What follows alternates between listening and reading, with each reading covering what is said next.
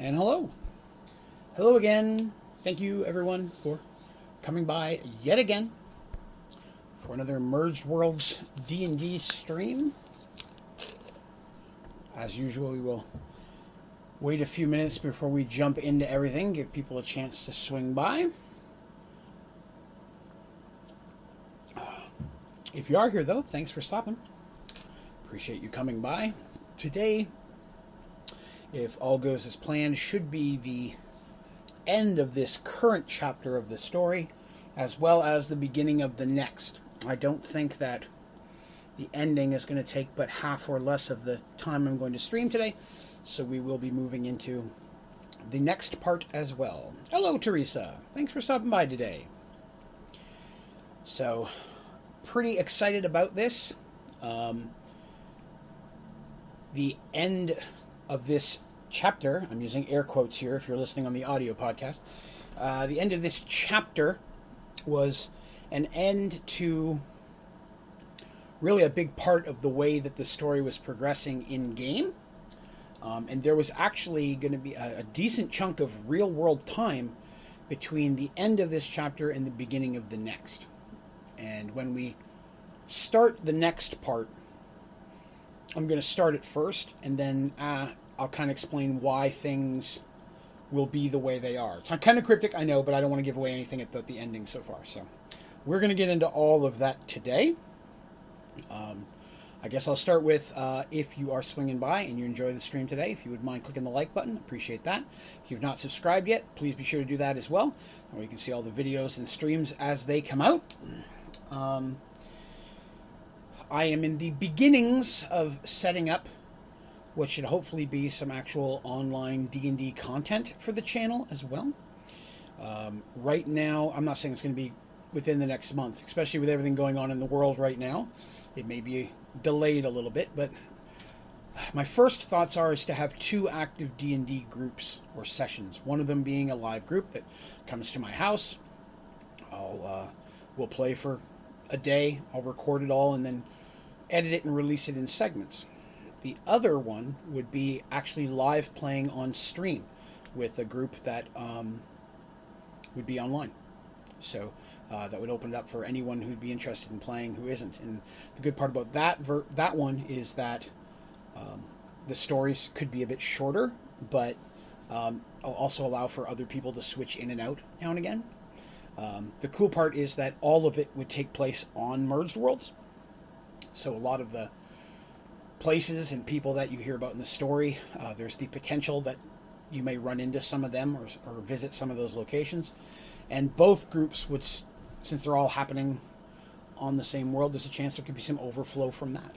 So I've got some ideas behind it. I'm floating around right now. I will be, it looks like, moving into 5th edition to do so. I've never really messed with 5th yet, but to make it a bit more, I guess you'd say, pertinent to current crowds, I think it'd be best to play with the most recent version that most people are familiar with. So we'll definitely, I'm in the process of learning the differences. And once I get that all down, hopefully we can start putting some groups together. Like I said, unfortunately, the current state of things going on in the world, because of the illness and such that's going around, and people just kind of being told not to gather in groups, the online one might be a little easier, at least at first. So, let's see. Bunkbuster says, "Hey, how is your wife doing better?" Yes, my wife's doing well today. She has a seizure disorder, so she has seizures occasionally, and when they do, depending on how bad they are, they can take a little more out of her than others. She used to have them very bad, but she had brain surgery a few years ago, and the surgeries made it much better. She used to have multiple of them every day. Now she'll have maybe one every week or two. So it's definitely better, but they can still be a rough day for her now and again. But thank you for asking. So I guess to recap where we left off last time, the 2 groups had started off separate. One group was coming south, one was basically going north-ish, I say. And eventually end up finding this big, bowled out valley which a lot of people said was a lot like a crater, and definitely kind of has that feel to it. Although I will say it was not a crater. I mean, if it was, it's not important to the story. But for overall design, yes, you could probably picture that. Except at the top, it doesn't come to like a sharp edges. It's rounded and hilled, but it is a very, very vast indention into the ground. And the parties had kind of met up there. They'd gotten back together, talked about what had gone on in the adventures, talked about the people they'd met on the way. And then the next day, while figuring out what they're going to do, a flying castle started coming towards them from the west.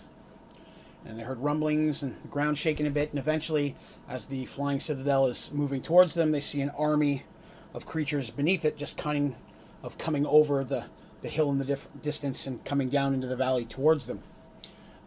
The army itself, I didn't get real descriptive on what they are. I'll do that here in a minute. But as the two groups, which are now back to our group of heroes, as they were like, well, I guess we need to get out of here because that's an army and there's like 8 of us. We need to get out of here. As they were about to leave, Zoltan, the gray man, the demigod that started them on this entire adventure, kind of appeared and said, no, this is where you guys have to make your stand. That the darkness that's searching for the artifacts, the thing that you've been kind of against the whole time, it's right up there in that castle. It's coming at you. And they're looking at Zoltan and they're like, well, that's easy for you to say. You're a demigod. There's 8 of us and probably a couple thousand of them. And by them, the group out there, the army as it's coming toward, they're not running. They're very, they're humanoids. They're not like in perfect rows, like a marching, but it's just a group of people or a group of creatures coming towards them. They're not like in a rush, like they're charging at them at this point. But it's a mix of what you would normally consider your common baddies. There's goblins, hobgoblins, bugbears, orcs, miscellaneous things in there, maybe a troll or two, just some other miscellaneous stuff. And from the distance, one thing that they can tell is that they seem to be led by, and when I say led, I mean not like in the front rows, but on horses or giving directions, appear to be drow. Now, of course, for some of our characters, that's even more. They're looking, but they don't see the drow they're looking for. I'm sure you know who I mean. But there seem to be drow dispersed in them that are kind of running the group. And they're kind of moving forward. Our heroes are like, that's awesome that you want us to make our stand here, but how are we going to fight them? And that's kind of around the area of where we left off. So I think we'll go ahead and start moving into that. Before I do, I will say, if you are new to the story or the stream, I appreciate you coming by. I got a message there. Punk says, sorry, I can't watch your stream live. It's 2 a.m. here. Just want to say hey and show some support. Oh, I appreciate that. Well, that's not a problem. I appreciate you coming by. It'll be up here for viewable immediately afterwards, and by sometime within the next 24 hours, it'll be on iTunes as an audio podcast as well, so if you prefer audio. But thanks for stopping by. I appreciate you hanging out.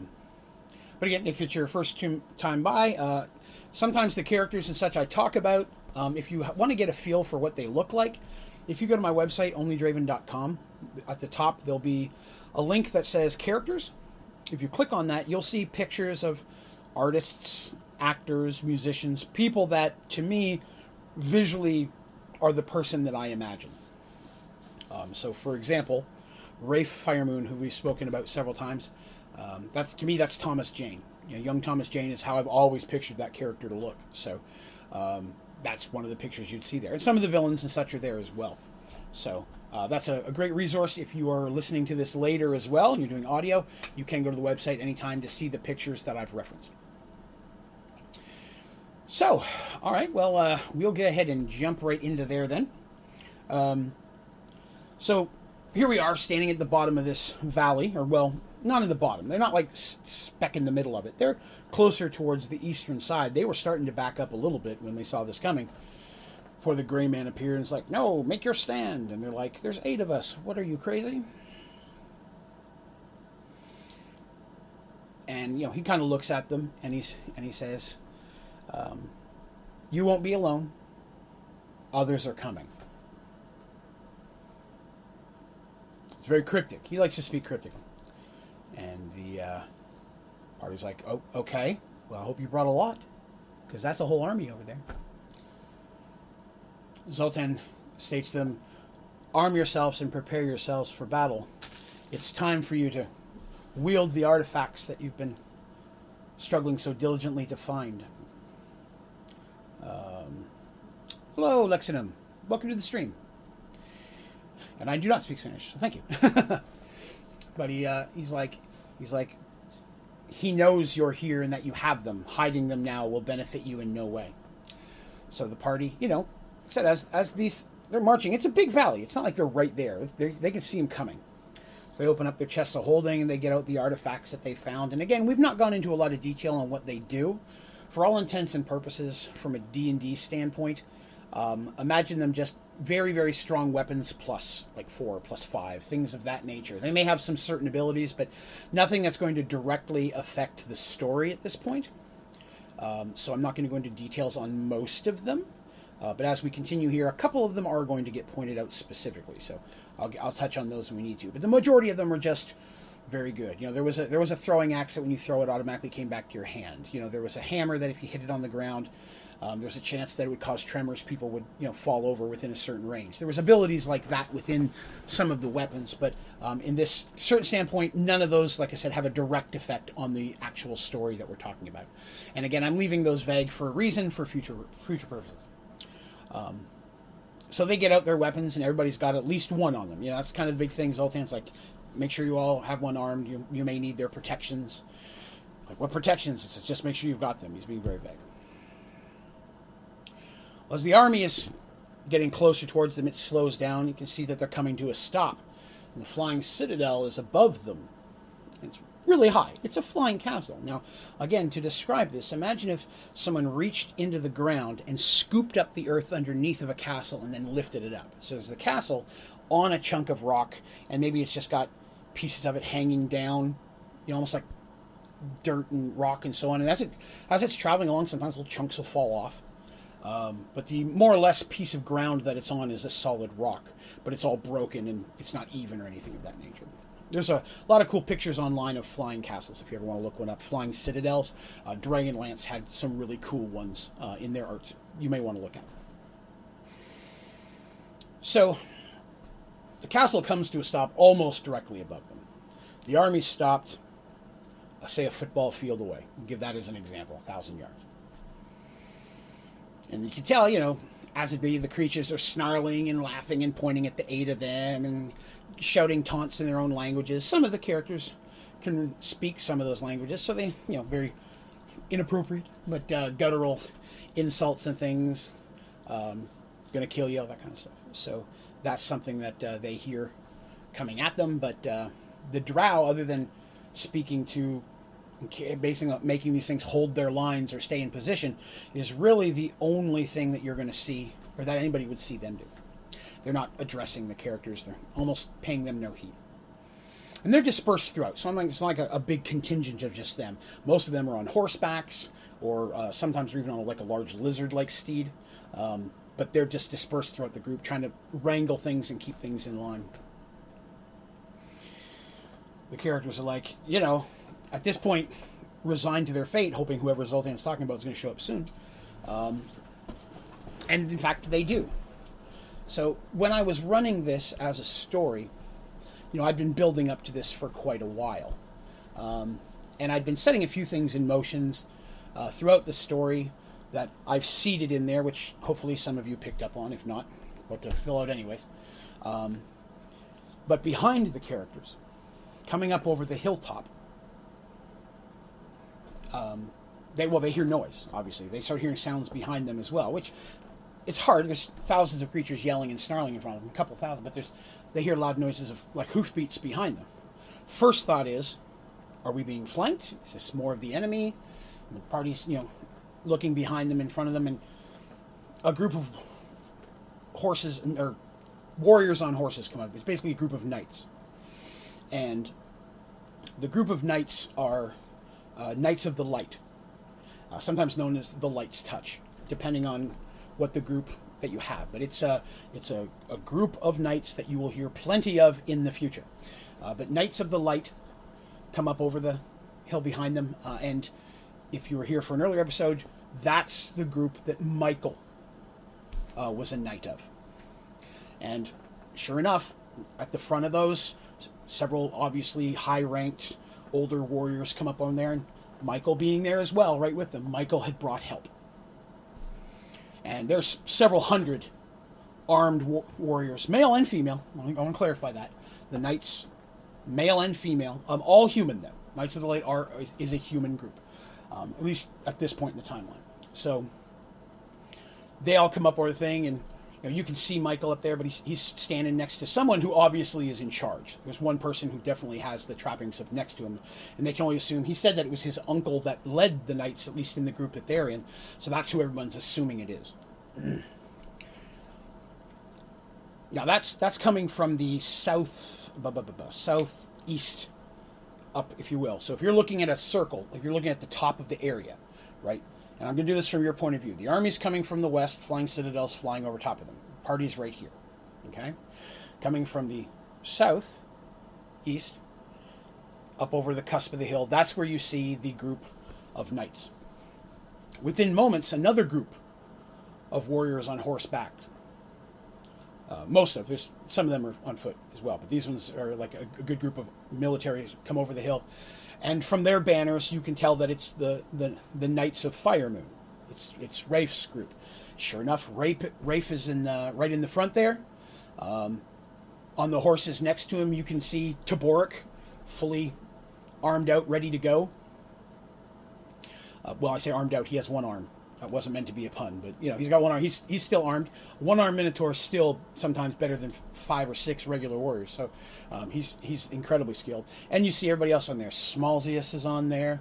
Thickaway Tricklebush, their Kender friend, is up there. During the dwarf cleric. So the whole group is there. And Rafe is in his suit of armor and such, and he's prepped, and he kind of salutes. It's not the regular salute, but he salutes the party, recognizes them down at the bottom, and then he salutes to the group of obviously the leaders of the Knights of the Light. And the Knights of the Light, same way. They are, even this new world, while they've not allied or anything, they know of each other. Rafe, maybe not so much, but Taborek especially. There's been discussion. These are two basically good groups of knights that would have same kind of ideals and honor and protection and so on and so forth. So there's a respect between the two groups.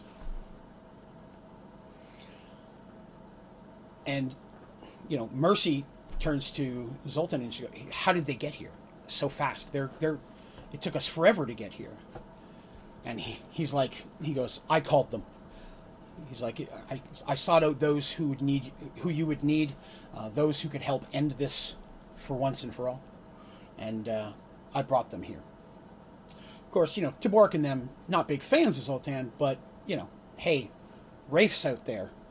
You got to get to him. And that's all they had to say. The whole party, they're going to get up every night they've got, and they're going to start marching to Rafe. And they basically come upon Rafe on the way, hook him up with some gear, and he's like, now we got to go back and help. Same with Michael. Michael and his group of knights were heading back. He runs into his uncle in a huge contingent. They said, yeah, basically this demigod shows up, his uncle says, and says, you are needed. A great force of evil is out there, and your nephew is going to need you. And he gathered up everybody that they could spare, and they started marching as well. Ran into Michael and the group that was with him, and they all joined up together and started heading this way as quickly as they could. So timeline-wise, for wondering how did they get there so quickly, they were already on marching weeks ago. They just caught up with Michael and Rafe within the past couple of days. Mercy and Artemis, they've got a bit of a smile now. They're like, okay, these people clearly know what they're doing. Artemis knows how competent, Michael and them are. Like, okay, Michael's a great warrior. He's been with us. We can trust him. And the other group's like, okay, we totally know Rafe. We found him, and we all know the stories of Rafe. Great guy. Protects the world. Okay, cool. And he's got Taborek and his homies all here. So this is going to be at least we've got someone at our back. Well, we're still outnumbered. Again, when you throw a trained military group in against, 15, 20 of them against 100 goblins, your military group's going to do better. Goblins fight chaotically. The drow leading them adds a bit of concern. The characters were aware of that. Even within the game, they brought that up to me. They're like, hey, they're leading them, so we want to be extra careful here. They may have strategies they don't normally have, which was smart. And Tabork Darsh just nods, and he's like, and he thanks Zoltan. He's like, for bringing them. He goes, this will be a good battle. He goes, I'm feeling mighty confident that our odds are in our favor in this situation. Zoltan, of course, almost never shows emotion. Very blank face. He kind of nods, and he goes, this time will be different. And he kind of looks up to the north. They're like, what do you mean, this time? They're like, and he just looks up, he goes, this was coming, and I've known this has been coming for a while, although there have been, and he again looks up to the north, he goes, unforeseen developments that I was not expecting. I don't know how that's going to affect the outcome at this point. I don't know if it will help or hurt, but it's too late to stop them now. And Artemis is like, well, what do you mean by that? And at about that time, if you've been here before, you know what happens when I say about that time. That means something's about to happen. About that time, a noise starts to come from the north. And it's unlike anything anyone had heard. Even the goblins and the orcs, all of them are drawn attention to the north because they're like, they weren't expecting this. Nobody was. They're already a little bit unhappy now that they see that up there, but most of these things are ready to fight and kill and loot and treasure and all that, so they're fine with the knights up there. They don't really know who the knights are, but they'll kill them, eat their horses. To them, it's just more people to kill. But this strange noise coming from the north is just getting louder. And imagine, if you will, clanking and crashing. And I guess, imagine if you had, let's say, porcelain vases being thrown at walls. At the same time, you hear metal bending and screeching. Imagine almost like some big type of metal robot. It's not a robot. That's not the kind of game I play.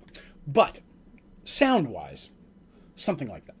You hear like a screeching, you hear metal clanking and tinkling, and all sorts of different hues of it, higher and lower tones, and noise just clanking, and everyone, from the good orders of the knights to our characters to everything, almost like a hush falls over the valley as everyone's just looking north as this noise is building to a crescendo. Because again, remember, they're in a valley. It's up over the hill. They can't really see what's coming that direction. And as things just get louder and louder, and then all of a sudden it stops.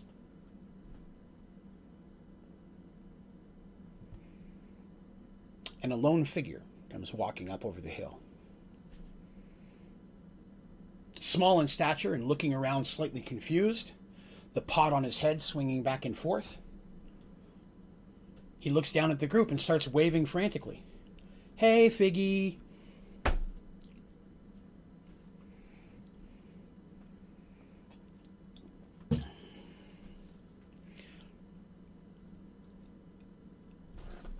Moog is standing there with his little hammer in hand, his pot on his head, big smiles on his face. And he starts to walk down a little bit, then stops and turns around and looks behind him and starts yelling and waving like this. And then just starts running down the hill. And then, like a wave, hundreds of gully dwarves just come swarming over the hills, wrapped in whatever they could get a hold of.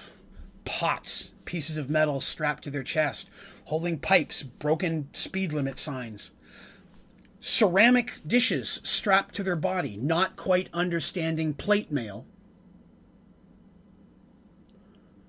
but understanding a little bit of what that might mean.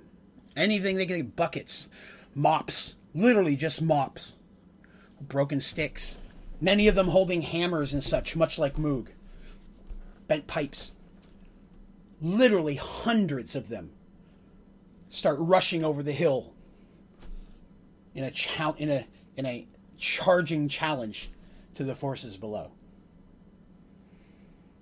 Everyone's shocked. But without missing a beat, they just start tearing down towards the other army.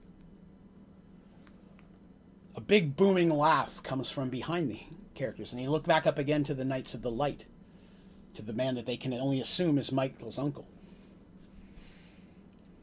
And you see him turn to the rest of his knights, and he goes, "Well, come on, men, we can't let all you little buggers have all the fun today, can we?" Drawing his sword, they start charging down. Rafe and his knights charging down as well. The enemy just starts tearing towards in every direction, and the heroes caught in the middle of it get pulled right in. And literally with the sound of like a wave hitting a rock face, all of the groups just come together, and a giant battle begins. Thousands of them fighting, all under the shadow of this flying castle, which is just kind of hanging out there. Now, I'm not going to go into a lot of detail of the individual fights that were happening, but our characters are doing well. They're well trained. Throughout the fights, many times they see each other. You know, we'll see Rafe and Tabork back to back, because they've always been good fighters together. Working together. The Dwarven cleric during casting his spells and the earth shaking or launching up, because again, he's an earth cleric, causing goblins and stuff to go flying everywhere. But even then, having to duck from the arrows from the orcs and the drow using poison orcs, or poison arrows, as they are wont to do, always a concern. But the big fight goes on, and all around rushing through their feet are gully dwarves who don't know what they're supposed to be doing. They've only had a minimal of explanation from Moog, and the best they can understand is they're supposed to smack things. And so they're just running through feet, hitting and smacking and tripping both sides of the army. People falling, and unfortunately taking a large amount of the damage from the other army are the gully dwarves as well, because they just don't know how to protect themselves. Being small and quick helps, but ducking in around the feet, tripping, getting in horses, and so on, it's just chaos. This does not resemble any type of an organized battle in any way.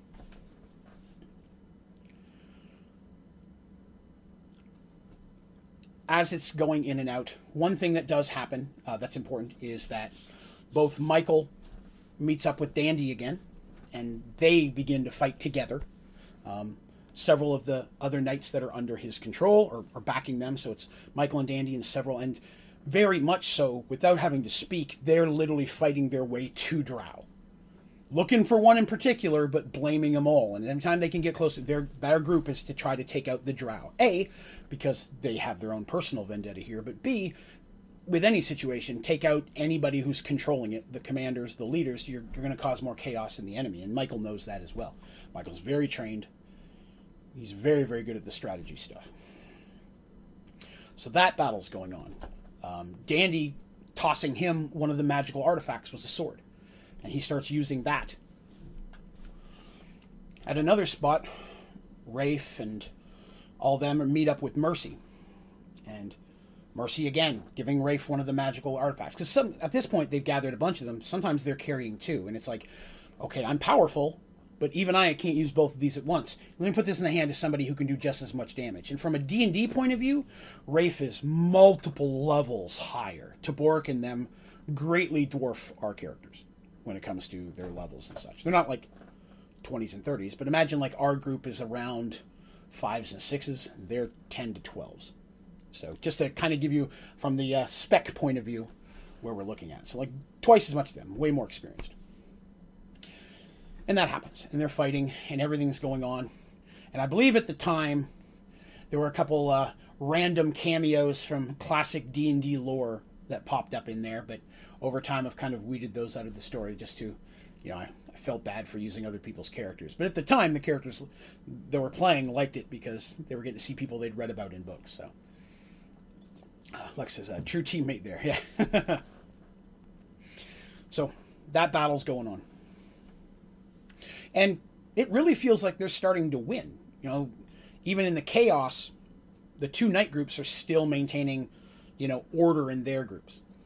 The Gully Dwarfs makes it hard for everybody because they're trying not to hurt them, which ends up sometimes being more of a deficit to the knights than anything else. Is there a cameo from Stan Lee, Lex asks. There was not. No, but this was well before the Marvel movies. Had Now you've given me that, I have a feeling like I need to work that in somewhere. But no, up to this point, there was never a Stan Lee cameo, but that would be hilarious. That is something I'm going to remember for later. I'm glad you mentioned that. But, the battle's going on, but they're trying not to hurt the Gully Dwarves. And the Gully Dwarves just not sure what's going on. They can tell which ones are the nasties and which ones are not, but in the middle of it, sometimes they've got buckets over their eyes. They can't see anything. They're just swinging a broom handle. Who knows who they're tripping or knocking over there, so problems for everybody. But while this is going on, the side of our heroes and their allies are slowly winning. Very slowly, but you can tell that they're starting to, close in. All the classic terms, flanking, so on and so forth.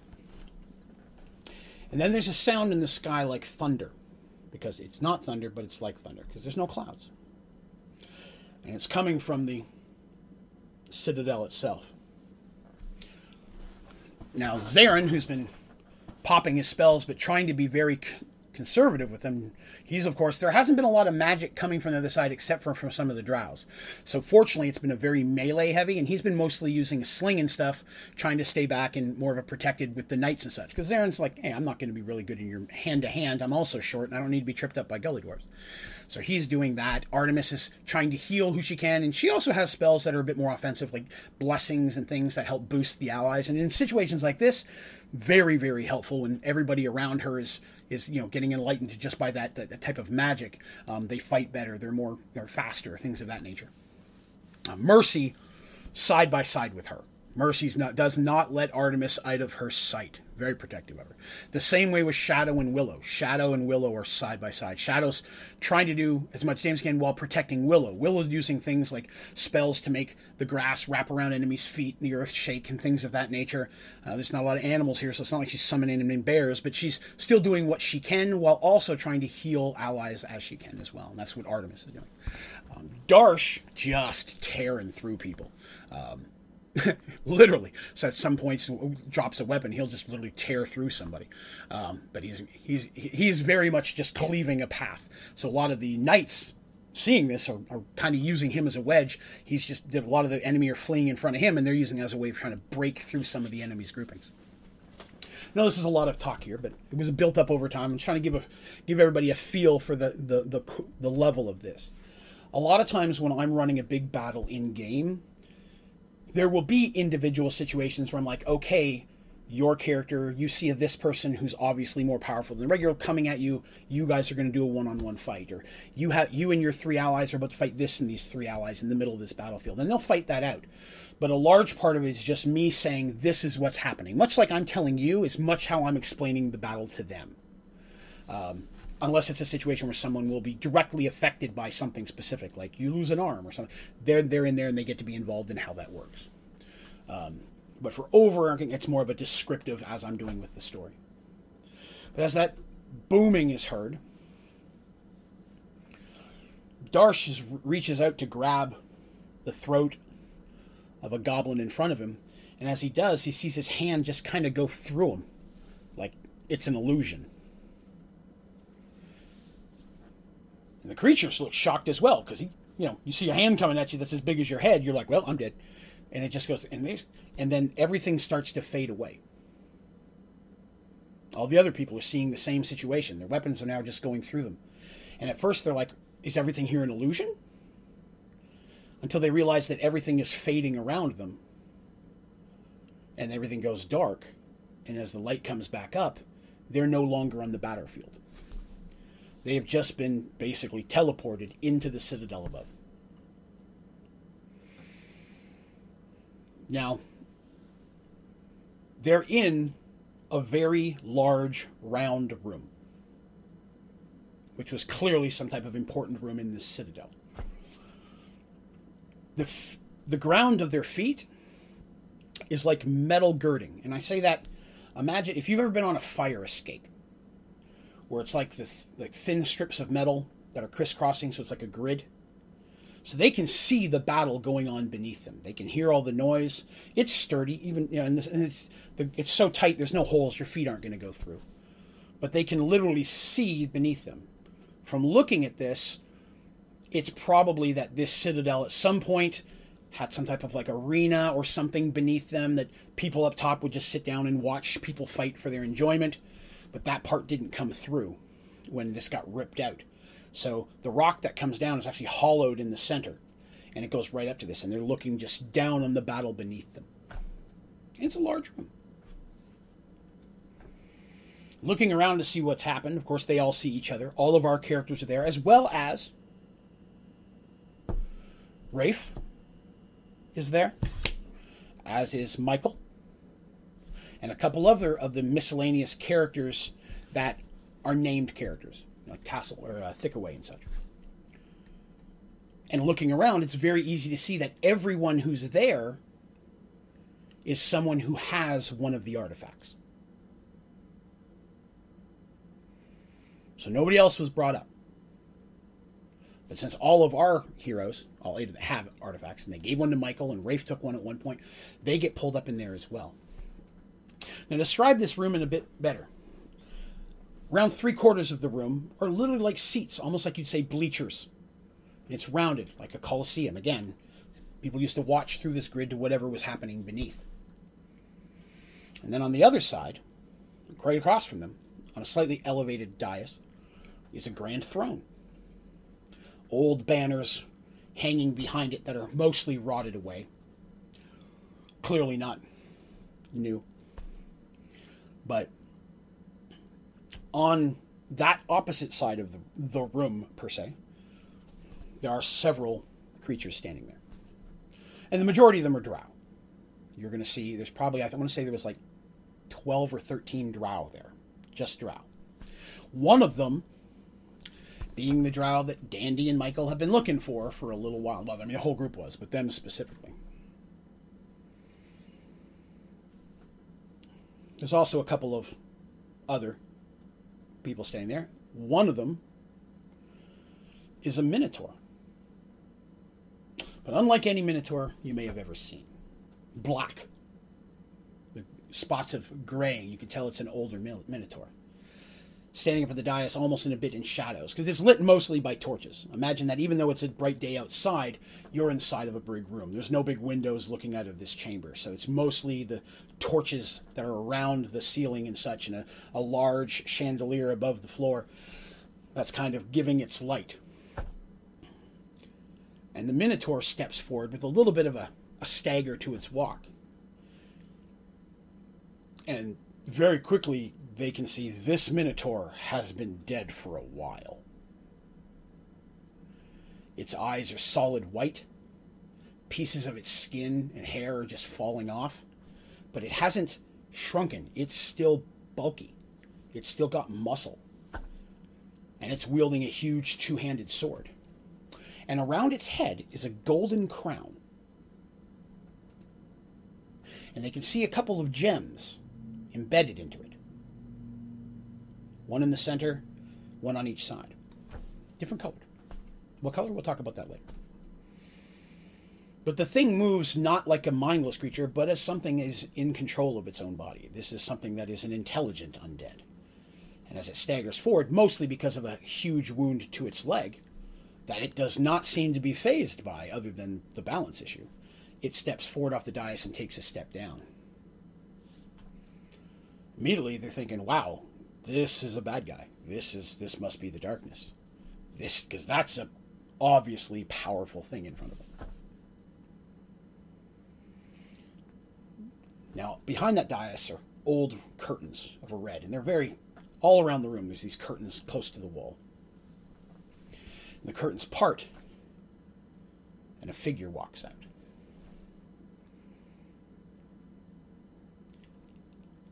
They say that no one can hurt you quite as badly as someone you love.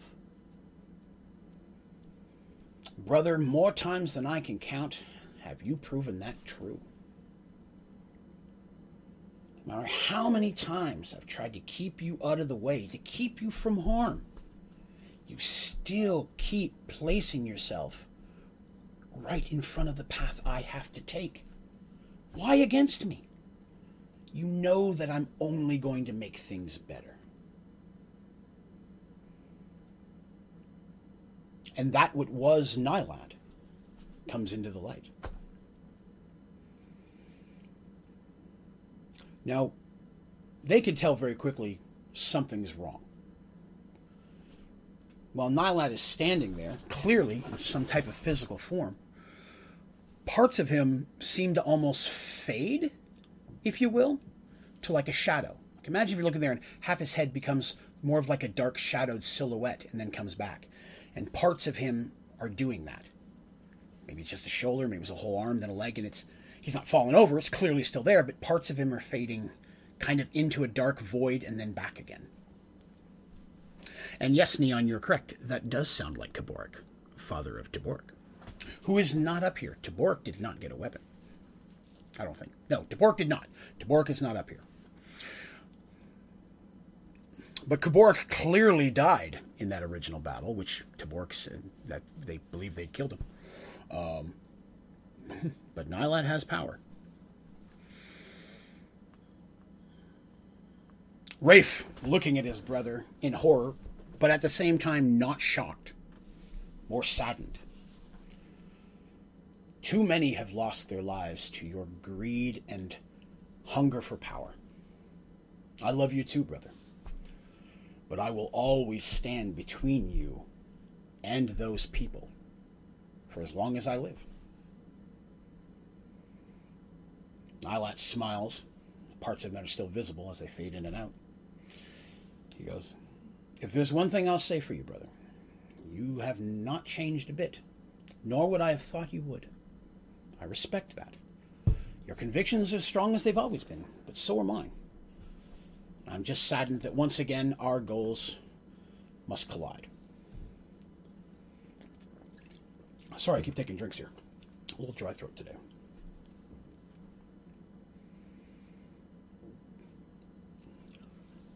Nylad reaches to the sheath on his waist and draws a sword. Clearly one of the artifacts. But in the pommel of this sword is a bright red gem. As he takes it out, he just rubs it. And every one of our characters suddenly cannot move.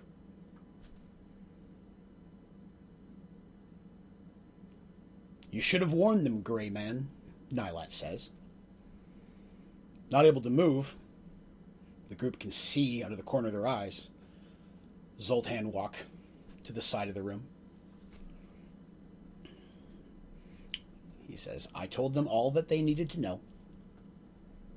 Nylad sneers. He goes, always putting other people into play, doing your work for you. What does it matter if they die? Or what they lose, as long as you get these cursed weapons back. Well, you're not going to have them. You didn't get them last time, and you won't have them this time. I'm going to take them, and I'm going to finish what I started. And instead of unlocking this world so that your petty gods can return, I will be the only god left on this world that's been created. The only god they'll need, and I will set things right, and I will put them the way they should have been from the beginning. Our allies are struggling to move, but they can't. Nothing's... Nylad, still up on the dais, next to the throne, kind of leaning against it. He didn't tell you that the artifacts themselves can be controlled by certain other artifacts, as can the people wielding them. Right now, none of you, nor my allies, have any ability to move. I can walk up and slit each of your throats, and there's nothing you can do about it. Because this sword, the Sword of Minds, lets me control your minds as long as you have one of the artifacts. And I can see that you have almost all of the ones I'm missing. All except for one. But I'll find the ring later. It shouldn't be that hard. I'm not surprised you haven't found it. If you had, you'd have been a fool not to wield it directly at me. But that's okay. With your artifacts and these, I believe that's enough for me to be able to complete my spell that you, brother, interrupted the first time and made this happen. Trapped between this world and the next, a step from godhood, but still trapped to the mortal, breathing, crawling out of that cave. Fortunately, I found my new allies here, and they recognized power. And so now they serve me, and they will be well rewarded. But time is short. My army down there is already being picked apart by your friends. I will deal with them in a moment. But first, I'm going to take those artifacts, and I'm going to end your lives. And then smiling at Zoltan, he says, and once again, you can't do anything but just watch.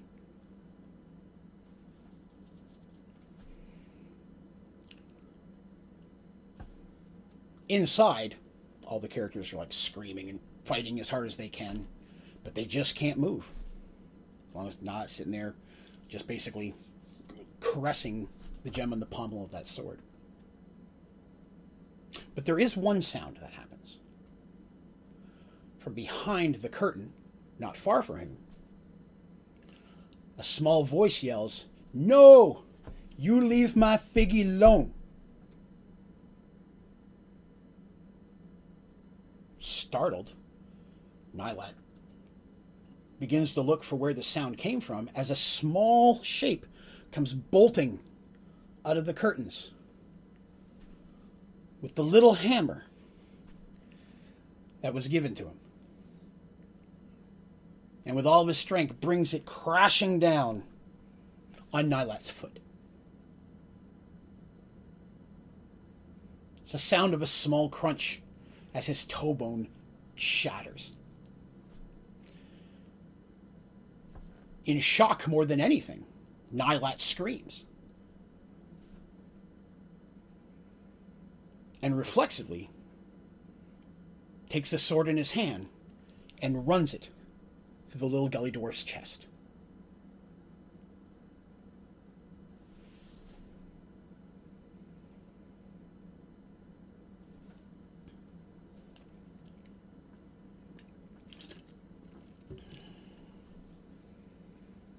Zoltan just nods.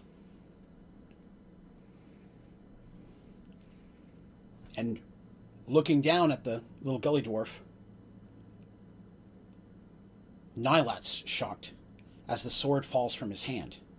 When he tries to pick it up, he's not able to. It's like something is keeping him from touching it. And there's a pop noise.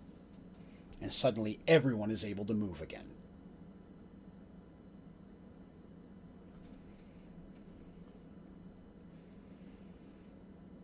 Everyone's shocked, but has control of themselves, takes a moment to realize what's happening, all except one.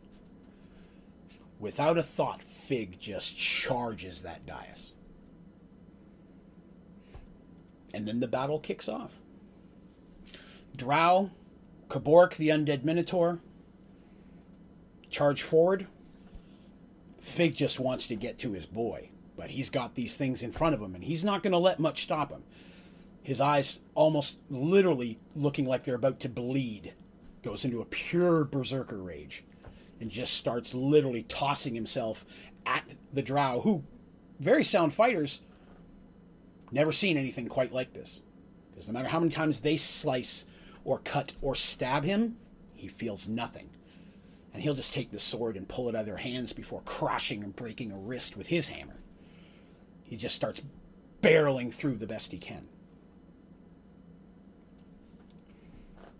Immediately, Zarin begins a spell. He's really the only other offensive magic user up here right now, and he knows that Nylat's out of his league, but Nylat's a little bit confused, because as he's trying to pick up that sword, there's like a spark or a pop, and he can't get close enough to touch it again. It's still sitting there through the young gully dwarf's chest. Artemis wants to get over there and try to heal him, but there's literally a battle between them. So she's trying to basically heal her allies and give blessings and such as they're trying to fight the enemy.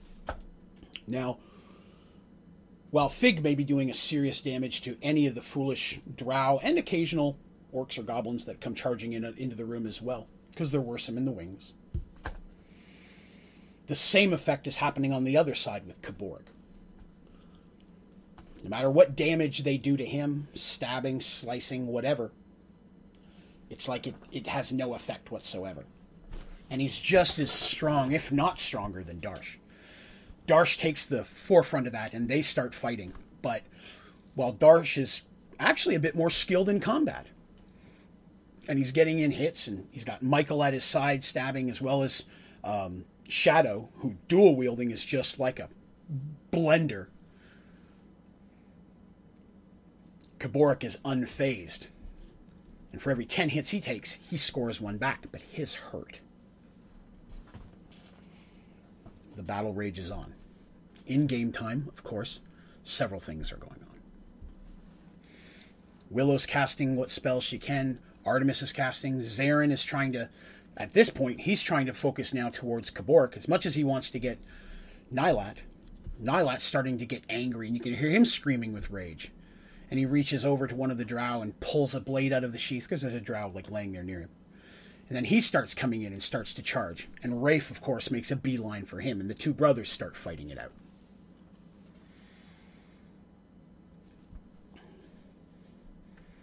Shadow thinks, maybe if I can take out the leg of this Minotaur, he'll fall. He's undead, but he's still got balance. He's not going to hop around on one leg.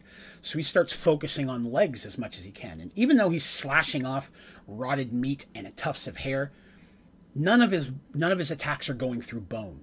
It's clinking off the bone, and the bones are almost like solid, like stone or steel.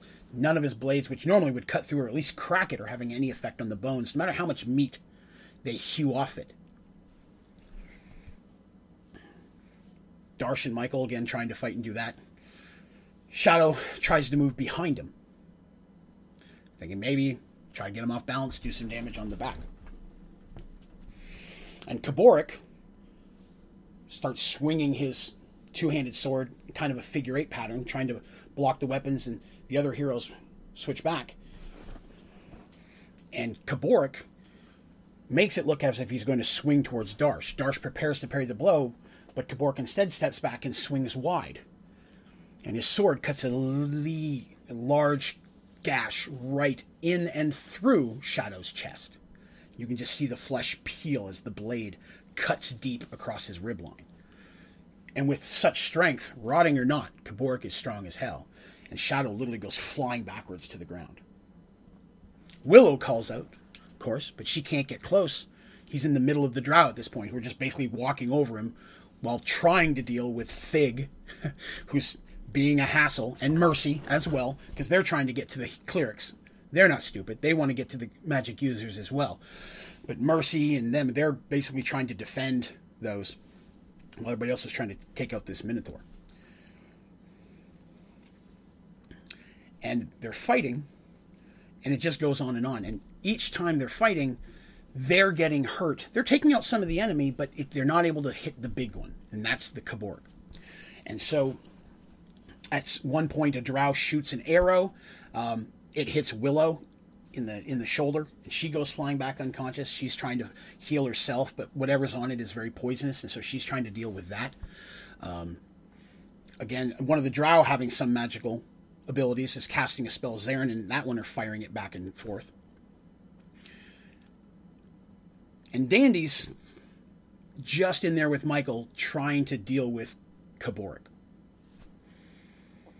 And then she's looking around, and as she does, she's looking for avenues and what she can do, because she's trying to be sneaky. Maybe I can get around and so on.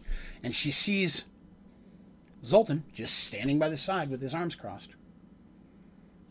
She's pretty irritated about that. As she looks, he just takes his hands down and he wipes his forehead and then stands still. Dandy's like, "It's not that hot in here, you sweaty bastard."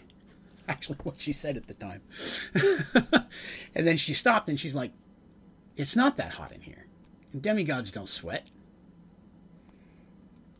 And she starts looking around. He can't directly affect things. And then it hits her. She takes a few steps back and then just runs and jumps. K'boruk tries to slash her, but she slides between his legs. And as he's about to turn around, Michael's there fighting at him as well.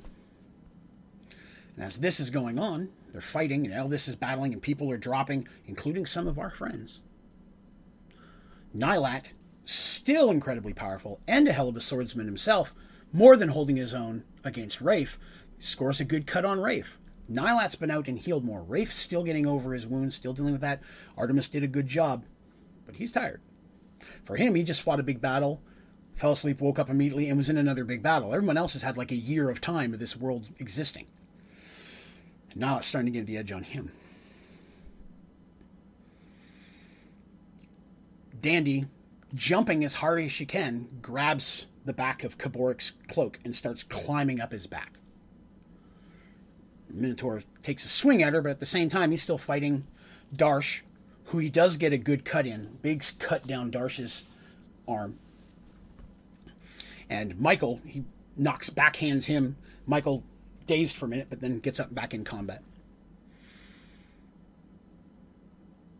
Darsh, he drops his artifact weapon. I believe he rolled a 1, if I remember correctly. And at that point, decides he's going to use his horns for a gore attack, because that's something Minotaurs can do. And he tries to stab the other Minotaur in front of him with his horns, because Kaborik is taller than him, which is a lot. So he's like, maybe I can get him in the neck kind of thing. But as he goes to do that, Kaborik grabs his horn with one hand and just snaps it. And the top half of one of Kaborik's horns breaks. And Darsh falls backwards. Dandy is now up on the creature's shoulders. And she whips out her little dagger, which for the record was the artifact dagger she was wielding. And she just pops it up underneath that crown, and it like cuts into the scalp and everything. And she, with all of her strength, flips up. And as she does, the crown goes flipping off and hits the ground. Kaborik screams in anger, tries pushing everyone away to get to it. In this brief moment, Fig, seeing all this going on, sees this flipping in the air in front of him and hits the ground and rolls. And without a second thought, takes his hammer and just brings it down on that crown, and the crown shatters. But when it does, a magical force is released. An incredibly powerful magic force. That was not a weak magic item there. And he's using his special hammer that was made for him, which was blessed. The only reason he was able to do it. And he cracks that, and as it shatters, he's thrown backwards. Everyone is hurled. And the light becomes blinding. And then there's a cracking noise. And the castle begins to crumble. And it tilts very slowly. From beneath, the noise is loud, the cracking and the booming and the flash of light, where everybody on the battlefield, good, evil, everyone stops for a moment and looks up. And they see a big chunk of the rock that's holding the castle break off and start to fall. Yeah, you can imagine that. Like a meteor just slowly falling and crushing everything beneath of it. And everybody starts to run. Because as that castle starts to tilt, fast, they can see that it's coming down. So all of the forces of evil racing away, the knights trying to get out from underneath of it, the gully dwarves, all they see is people running. They know it's time to scurry and it's time to get for cover. They have that much self-preservation, and they run. And above them, the flying citadel comes crashing down. As it hits the earth, the building shatters. Chunks go everywhere. The rock literally hits so hard that it digs into the earth. Dirt flung up in the air all around it.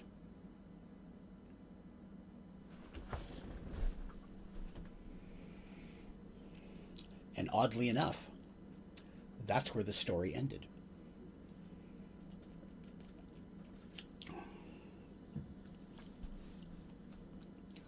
And that may sound kind of anticlimactic. What happened to everybody? Well, to be completely honest with you, after that night, the group that was playing these characters fell apart.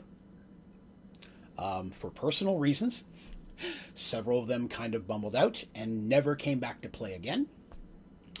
And everything kind of came to a standstill there. And I never really told them what happened because I always wanted to play that again and get that group back together. And we do, but it takes a while. In the time between that, some of them had other characters. We had some new people come in. Other stories and adventures happened in the Merged World universe, on Merged World, that helped flesh it out in other areas. But it was almost 2 years, almost to the day, before this story got to continue, and I was able to keep going. I was still building it. Everything else I was building in that time with the other adventures on Merged World, I knew was adding lore for this story, because I was going to make it happen eventually. But that's how that chapter actually came to an end.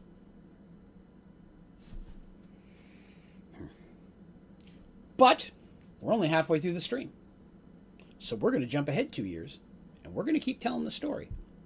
The other stuff I just mentioned, the side stories, some of that's going to come up a little bit later, and we'll definitely find out more about that. But this main story has always been the primary storyline that has been fueling Merged Worlds ever since the worlds merged themselves. And so we are definitely going to continue with this story. I just need to let you know why it stopped the way it did. And that was also going to help explain how it starts up again. So I'm going to take one more drink, and then I'm going to go into the next part. But before I do, does anyone have any questions about anything that's happened so far? Or need any clarification on who anybody is or what, so on? I'm happy to try to address them if it doesn't give away the story. I'll give you guys a minute to see if there's any questions. If you're watching this later, feel free to throw that down in the comments section. If you're listening to it on iTunes, you can go to onlydraven.com. On the very front page, down at the bottom, is a place you can submit feedback or questions or anything you have there. And I will do my best to answer them as soon as I can. So, just letting you know. So 2 years goes by, right? In our lives, in the character's life, maybe not so long, maybe longer. We're going to address that. But when everything did finally come back together again, it was not the entire group. It was half of them. Which was okay. It'll make sense later. But when we decided to start playing again, they were under the assumption they were going to be coming to my house to roll new characters. They were very surprised. Neon says, the ring comes up later, right? Also, it's been a while since we talked about the weird passage of time. Yes, the ring does come up. And I can give you a bit of this here, and I explain why that happened, because you're going to find that out here in just a minute anyways. But there's one artifact that's always existed, that Rafe and Nylatin, of course, knew about, but the characters didn't know what each one did. There's always been one artifact, and that was a ring. And the ring's only power is it made you immune to every other artifact. That's all it did. Is that literally, if you try to stab them, or you try to do anything with the artifact, it would normally make you immune to them, except Sword of Mines. Because they've never had ever come into contact before. They'd never been in opposing. So no one knew what would happen with that one. The sword that's supposed to be able to control all, and the one that's supposed to be immune to all, there has always been a prophecy thing that one day when they collide, something bad was going to happen. But who would win? Would it be the sword or would it be the ring? Moog was always trying to show Fig the shinies that he gathered in the castle down under the ground. And he'd found the ring. Now, because it's immune to everything else, it was immune from everything. It can't even be magically detected. The party didn't even know he had it. The amulet that they use won't point towards it. Can't find it. That's why even Nylat didn't know it was there.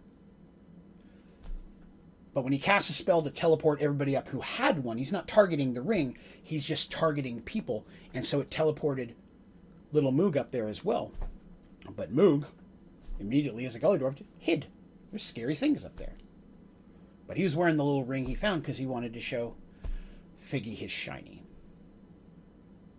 So multiple times did I bring up the shinies, and Fig's like, yes, they're pretty. I'll come back. You can show them to me later. But he had found the ring in the room where the artifacts were when he was casting the spell, with the other piece of broken glass and shiny little coins that he found, and he put them in his little bag, and he'd been carrying the ring ever since. So that's what the ring did. So while the ring is immune to the sword, and the sword is immune to the ring, the bearer, bringing those into oppose literally at that point, once the blade entered his body, Moog was the bearer of both. And at that point, they were just literally magically fighting each other for control, and that's why no one could touch anything. That's why no one could, because when they tried to get over and heal Moog, during that battle, there was a point where they were trying to heal him from a distance with some of their healing spells. It was having no effect. They couldn't get through because the ring and the sword were literally fighting to see which one was going to be triumphant in that battle was going on. But it was never resolved before the Citadel fell. So now we'll go ahead and carry on. So with the 2 years of our lives going by, everyone, the two ladies who were playing some of the characters came over, prepared to roll new characters, but instead I surprised them with something a little different. Turned all the lights off. I had them sitting in the dark. And I began to tell them a story. You are everywhere and nowhere all at once. There is no pain. There's just peace. It's always been this way, and yet it feels all new. Everything is nothing. Suddenly, you hear a sound. A voice calling out. You can't quite make out what it says, but you feel drawn to it. So you endeavor to move closer. It's right in front of you, but forever away, an infinite distance. The sound seems more urgent. You know it's calling to you. You try to rush faster and faster towards it. You know that if you don't get there in time, you may never hear it again, and you want to hear it. You want to know what it's saying. With every ounce of strength you have, you rush towards it as much as you can until you're surrounded by it. Cascading lights and sounds envelop all around you. And there's a pop. And you feel pain.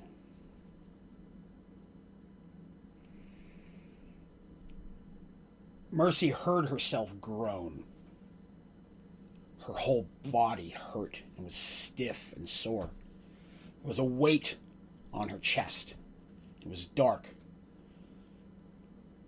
She felt weak, but she had to get up, and she did all she could, push the weight off, and after a while it finally shifted enough that she could scoot to the side, and she felt stones and other sharp things ripping against her back as she was doing it, cutting her, but she had to get out. Finally starts to pull herself up, head hits something. She realizes that she's in a space that's not that high, but it smells musky and dusty. It's pretty much dark, but there's almost in a bit of a distance a little bit of light, and she starts trying to climb through, and she's climbing through rubble, and she feels herself climbing up and out, and she can start to smell fresh air, which is good because she's just tired. She's doing everything she can, and she feels herself getting weaker, and she finally can see the sunlight, and she's pulling rocks aside, and she's trying to pull herself out of this hole, this ground that she's in, and she feels something grasp her wrist and pull. And she is looking right at Darsh's chest, because Darsh is a very tall guy, but he pulls her out. She can see that his fur is caked with dust and dirt, dried blood. His clothing and armor he wore is basically just gone. It's fallen apart, shredded. Looking down at herself, she's basically wearing scraps. Mercy's never been a modest person. She adjusts herself a little bit, but she'll deal with that later. Looking around, she just sees busted rock and metal and stuff all around her. She goes to speak, but her voice is just dry. She can barely get anything out. And Darsh's like, give it a moment. It'll get better.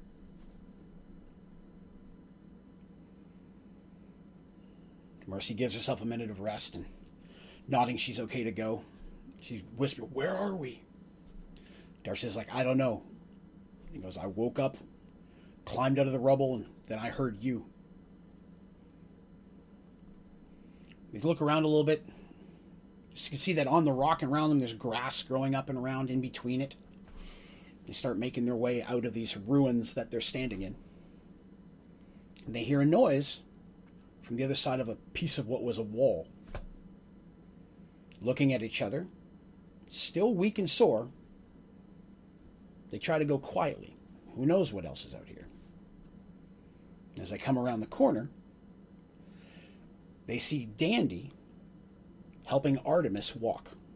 Artemis is very shaky, but Dandy's helping her move. Mercy and Darsh, of course, rush up to them, startling them a bit, but then they're really excited, and Dandy's extra excited to see Darsh because that's her very bestest friend. And gives him a big hug and stuff, and even Darsh, and she looks up, and she doesn't want to say anything, but she's like, what happened to your head? And Darsh reaches up, and he feels the horn and the half horn that's on the other side, the left side, broken, because his came out and then almost 90 degreed up, and the left one is snapped at where the bend was. He sighs and shakes his head a little bit. Not something he wanted to happen. Where are we? Asks Artemis. What happened? She's like, I don't exactly remember. I remember we were fighting, and then there was a noise. Dandy said, we broke the crown. I threw the crown, and Fig broke it. And then everything went bright, and then everything hurt. And then I woke up covered in dirt. She goes, I rhymed. And they're like, yeah, not now, Dandy. Not now.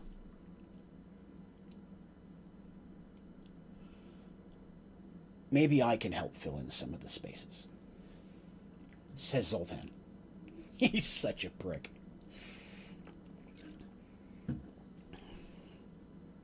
They all turn and they see him sitting on a piece of rock, but for the first time, his face is showing some emotion.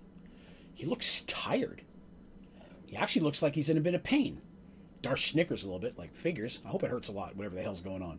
Darsh not a big fan. Where are we? Where's everybody else? What's happened? Why do you look like that? Why does he look like this? Dandy just goes on a stream of questions.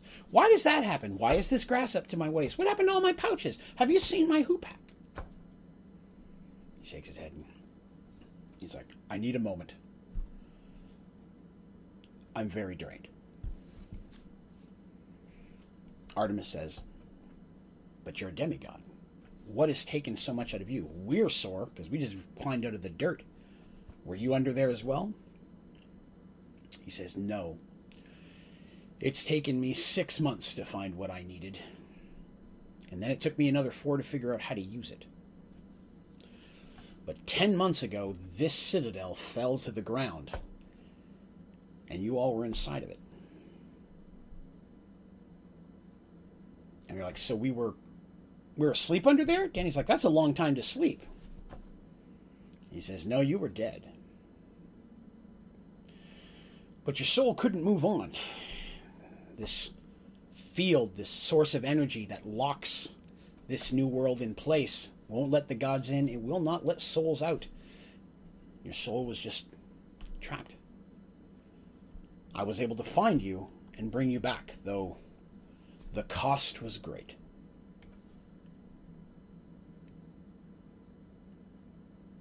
Artemis goes, where's everybody else? Did you bring back the others too? Are they in there? Do we need to dig them out? Zoltan shakes his head. He goes, I couldn't find them. I found you. I found your bodies here.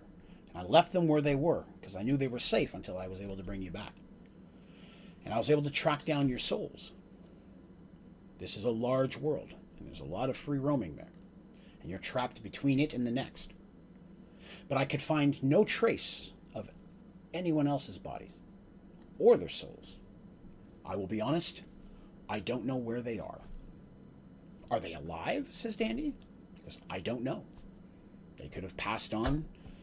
He goes, not to be but honest with you, it's possible their bodies were completely destroyed and their souls are somewhere out there and I just couldn't find them. They could be walking around fine. I don't know. And to be honest with you, at this moment, it's the weakest I've ever been. In the infinite years that I've existed, I've almost spent all of my power just to bring you four back. And again, I have to stress, it took a lot to do that. And it's not something I'd be able to do again. Things were traded. That can't be done again. But I need you. Darsh is like, to hell with you. All of this is because of you. My body hurts. I'm sore. I've never hurt this bad. And now you're telling me I've been dead for almost a year? And now I appreciate you brought me back. Thank you for that. I wouldn't have been dead if you hadn't have taken me there in the first place. Given us a little bit more warning. And now you want us to help you. He goes, no, I want you to help me help you. And help everyone else. We're still in the same spot we were before. I don't have the artifacts. If I can get the artifacts, I can fix the world, and then maybe you guys can get home. That's what you still want, isn't it? Lex says, I can see the scene. Well, I found the girls. Let's bury them again, and I'll be back later. Very, very much like that. It's basically 3 ladies and Darsh. Now, again, this group exists because the 2 people who were playing, one of them plays Darsh and Artemis, and the other one plays Dandy and Mercy. That's why these 4 came out. And I'll tell you what, to be honest with you, couldn't have been happier about the way that worked out. But they didn't know we were going to continue the story. They thought they were going to start new characters that day until I walked them through what we just went through, and then I handed them new copies of their old character sheets, because I still had all the old ones. And like, so now you want us to wander all over the place and find the artifacts. He's like, not exactly. I know where the artifacts are. I just can't get to them. They're like, well, it's a little bit better than nothing. Okay. Well, where are they? We'll go and whoop whoever has them and we'll bring them back. Darsh is very unhappy at this point. He's kind of just kicking things. Mercy's looking at him but kind of doing the talking. Which direction are they? Where are they? Who has them? He goes, no one has them. Unfortunately, they're locked away. It was something that was very unforeseen. When you broke that crown, there were 3 gems on it. And they're like, okay, yeah, we remember the gems. He goes, those gems themselves are very powerful artifacts. And they're part of a set. And when you broke the crown, it unleashed a large amount of the magic that they were using to keep that Minotaur alive. Which I can confirm, he's dead. For real this time. And he was. He goes, but the gems magic created a pocket in space and time. Much like you'd find in one of your chests of holding you used to have.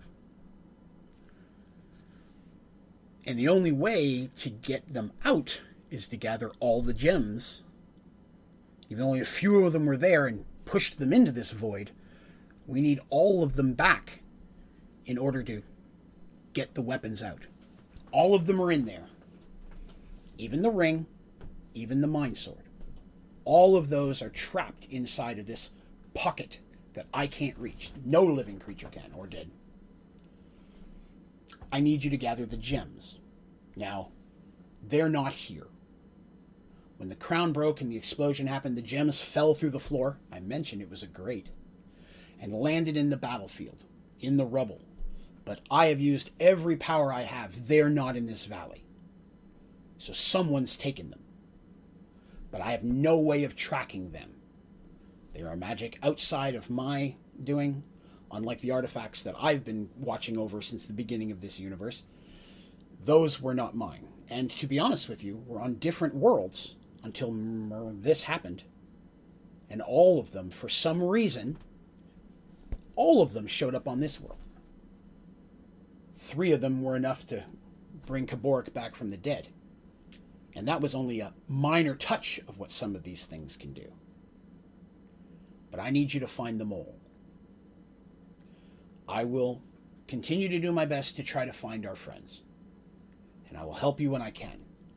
But bringing you back from the dead has taken more from me than I thought was possible. I will need time to rest, and I will do my best to find them, and I will reach out to you when I can. But I can't provide you any other help other than to tell you you should probably head southwest. We're a good ways away from it, but there's a settlement there that you might be able to find some help and information. It's many days' travel, but it's the closest thing to here. He stands up and even seems a bit shaky. Artemis' first instinct is to reach out to him. She's still a nice person. And try to steady him. He's like, no. He goes, this is important. We need those back. Because he's still out there as well. He was not killed. I don't know if he can be at this point, other than by bringing all the artifacts back together. But I don't think he knows about the gems. That's something that you haven't head up on him. I only know about how this works from certain contacts that he won't have access to. But it's important that you find them before he figures this out. Because this has never happened before. This is different. And different can be good or bad. So I need you to find them as quickly as you can. I will come to you when I have more information or when I have the power to do so. Darsh throws his hand in the air. He goes, yeah, like I had anything else planned to do. I guess I'll be your errand boy again. He walks up to him and gets right in Zoltan's face, which, again, Darsh is imposing. Not to a demigod, but to everybody else. And he gets right in his face. He goes, but if any of my friends get hurt over this bullshit, I'll find a way to take you out. And he just turns around and starts walking in the direction that he would suggest, southwest. The rest of the group look at him. They turn back and Zoltan's gone. They take a little time to scrounge around to see if they can find anything. They find some bent and old shields that are half covered in dirt.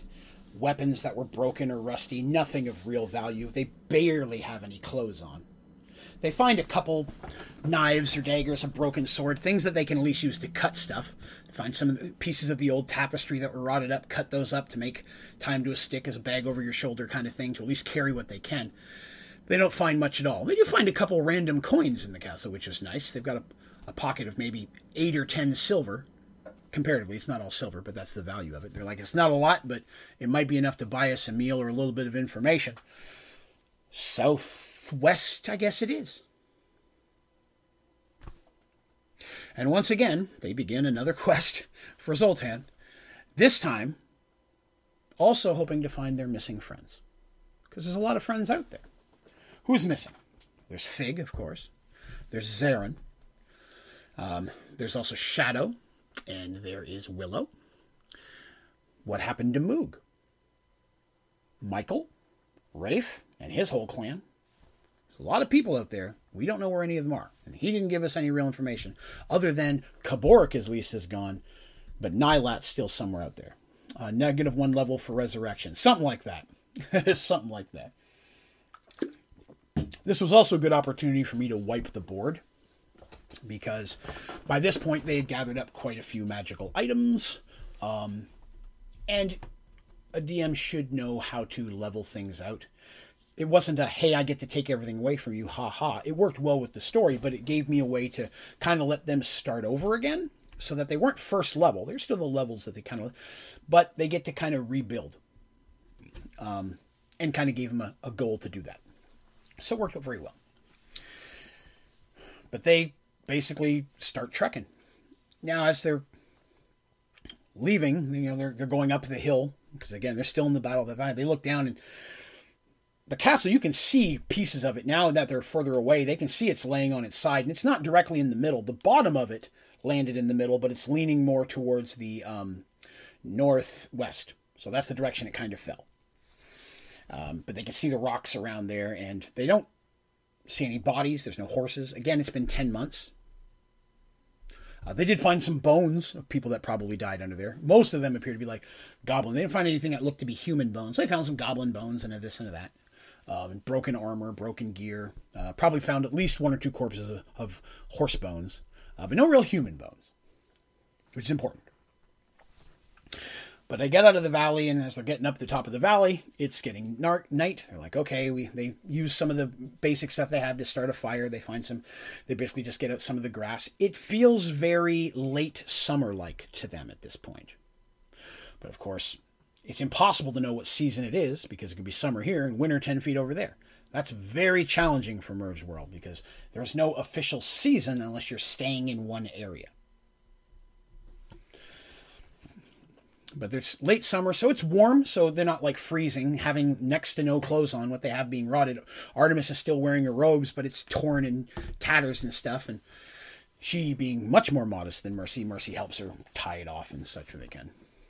Although the only guy here is Darsh, and Darsh isn't trying to get with any of the ladies in this situation. Dandy, worried for their friends, finds herself even more worried about Michael and hoping that he's okay. They start a small fire using some of the dried grass. There's no really trees in this area. And that's one thing. There are no trees in the valley. There's none over the edge of it. There's forest in the distance they can see, but they're like, that's an hour travel from here. Because it's, not an hour, on foot, as slow as they're going. So normally you wouldn't be able to see an hour away, but it is kind of uphill. Although when they do get to the top in the direction they're going, they can see just the bare outline of a mountainous area in that direction. So they rest there that night. They do find some puddles of water that appear to be relatively good. They don't have anything to boil it with, so it doesn't have the best taste, but they don't have much else. They're just basically trying to survive off the land. They're hungry, but they don't really find anything food, so they just try to get through the night best they can. Next morning they get up. Still nice weather. They continue south. Within an hour, luckily, they come across a small stream. They also come across some basic foods, berries on bushes, maybe an apple tree, things of that nature, stuff they could live on. They don't really have any tools to catch anything. But Dandy did find a knife, and she immediately starts whittling like some spears of the branches they find. And, it's better than nothing. Darsh and Mercy are like, yeah, that'll work for us. Darsh has a broken longsword that's probably missing about that much from the top, about 6 inches. Not the best, but it still has a bit of an edge to it, so he's using it more for cutting wood and things. But in a pinch with his strength, it probably would still do serious damage to somebody. But making some basic spears with the knife and such, still very helpful to have, because they try to set some basic snares, and as they're traveling throughout the day, they rest the next evening. They're almost to some woods. They can see them there. As they get into the woods, they rest again, set some snares, catch a rabbit, start to get a little bit of the basics. But again, they just don't have a lot in the way of gear. So they travel like this for several days. And like I said, they get to woods. Once they get to the woods, things get a bit easier, because they do find several streams. It's definitely an area that's not dried out or anything like that. There's no big rivers, but there's some light streams. The fact that they feel that they're getting closer to the mountains as well could probably come from that. The mountains are high enough that they look snow-capped, so it's very likely water runoff. That's the source. But again, once you get into the woods, finding things as simple as finding pine cones and getting the nuts out of them, things of that nature. Catch a rabbit here, none of them have enough weapons to really take down anything like a deer, but they come across a turkey or a pheasant. There's some stuff that they can do. And they're making their way, but they don't really have any, like I said, they don't find anything that would really replace missing gears or weapon. This goes on for several days till they get out of the edge get out of this wooded section that they're in. And as they come out of the woods, they're a little startled, because almost immediately they find themselves on well cared for farmland. They're like, oh, okay. Well, we don't really see any buildings from here, but it's a large field. And they're like, okay, they make their way around it, because they don't want to go tromping across the vegetation that's growing. It looks like corn, I believe it was, if I remember correctly. They're tempted to take some, but they don't want to make anybody angry. Maybe they can buy or trade for some. They come around what would be the edge of it, and they find some posts of basic fencing, old wooden fencing, and the farm looks relatively well tended. It's not all weeded up, doesn't look like it's natural grown, so someone's caring for it. So they keep following the edge of the land until, sure enough, eventually they come to a small group of buildings. And it's easy to see that this farmstead is several families, buildings together, very likely relatives or close friends, but it's several farms, homes together, and they all have their fields around it. In a world of this, that's very good protection. You don't want to just have your house in the middle of nowhere and a bunch of goblins come up. Numbers add safety. So they want to be extra careful. They are actually going against their normal judgment of being sneaky and see what's going on. They make a point of being loud and obvious. Lex says, I think the group maybe is trapped in the pocket world, something like that. Well, I guess we'll see, won't we? I like that people are trying to figure it out, though. We will see. So, they're making a point of being obvious. They're like, we're not looking to be startling. We don't want to... Darsh is the issue. A Minotaur comes tromping up into your house. That could be a problem. Luckily, even though she looks a little worse for wear, Artemis is still obviously a cleric. And that has always been their golden ticket into places, is acting like we're here to protect Artemis. Sorry, my fridge just made a weird noise. So they find eventually, because again, they're, instead of following along the land, and this was something they thought of, which I was very proud of them, instead of following along the field, they actually go away from it and are walking a good distance from it, but parallel with it, hoping, and as they were successful, they eventually come to what is like a bit of a dirt road that leads into it. They're like, excellent. Coming up from the road is way better than coming out of the fields. And as they're walking towards those houses, they can see some kids playing, some people sitting on the porch. And at first glance at them, you can hear a little bell start being dinging, like a dinner bell kind of thing. And people are coming out and grabbing the kids and rushing into into houses.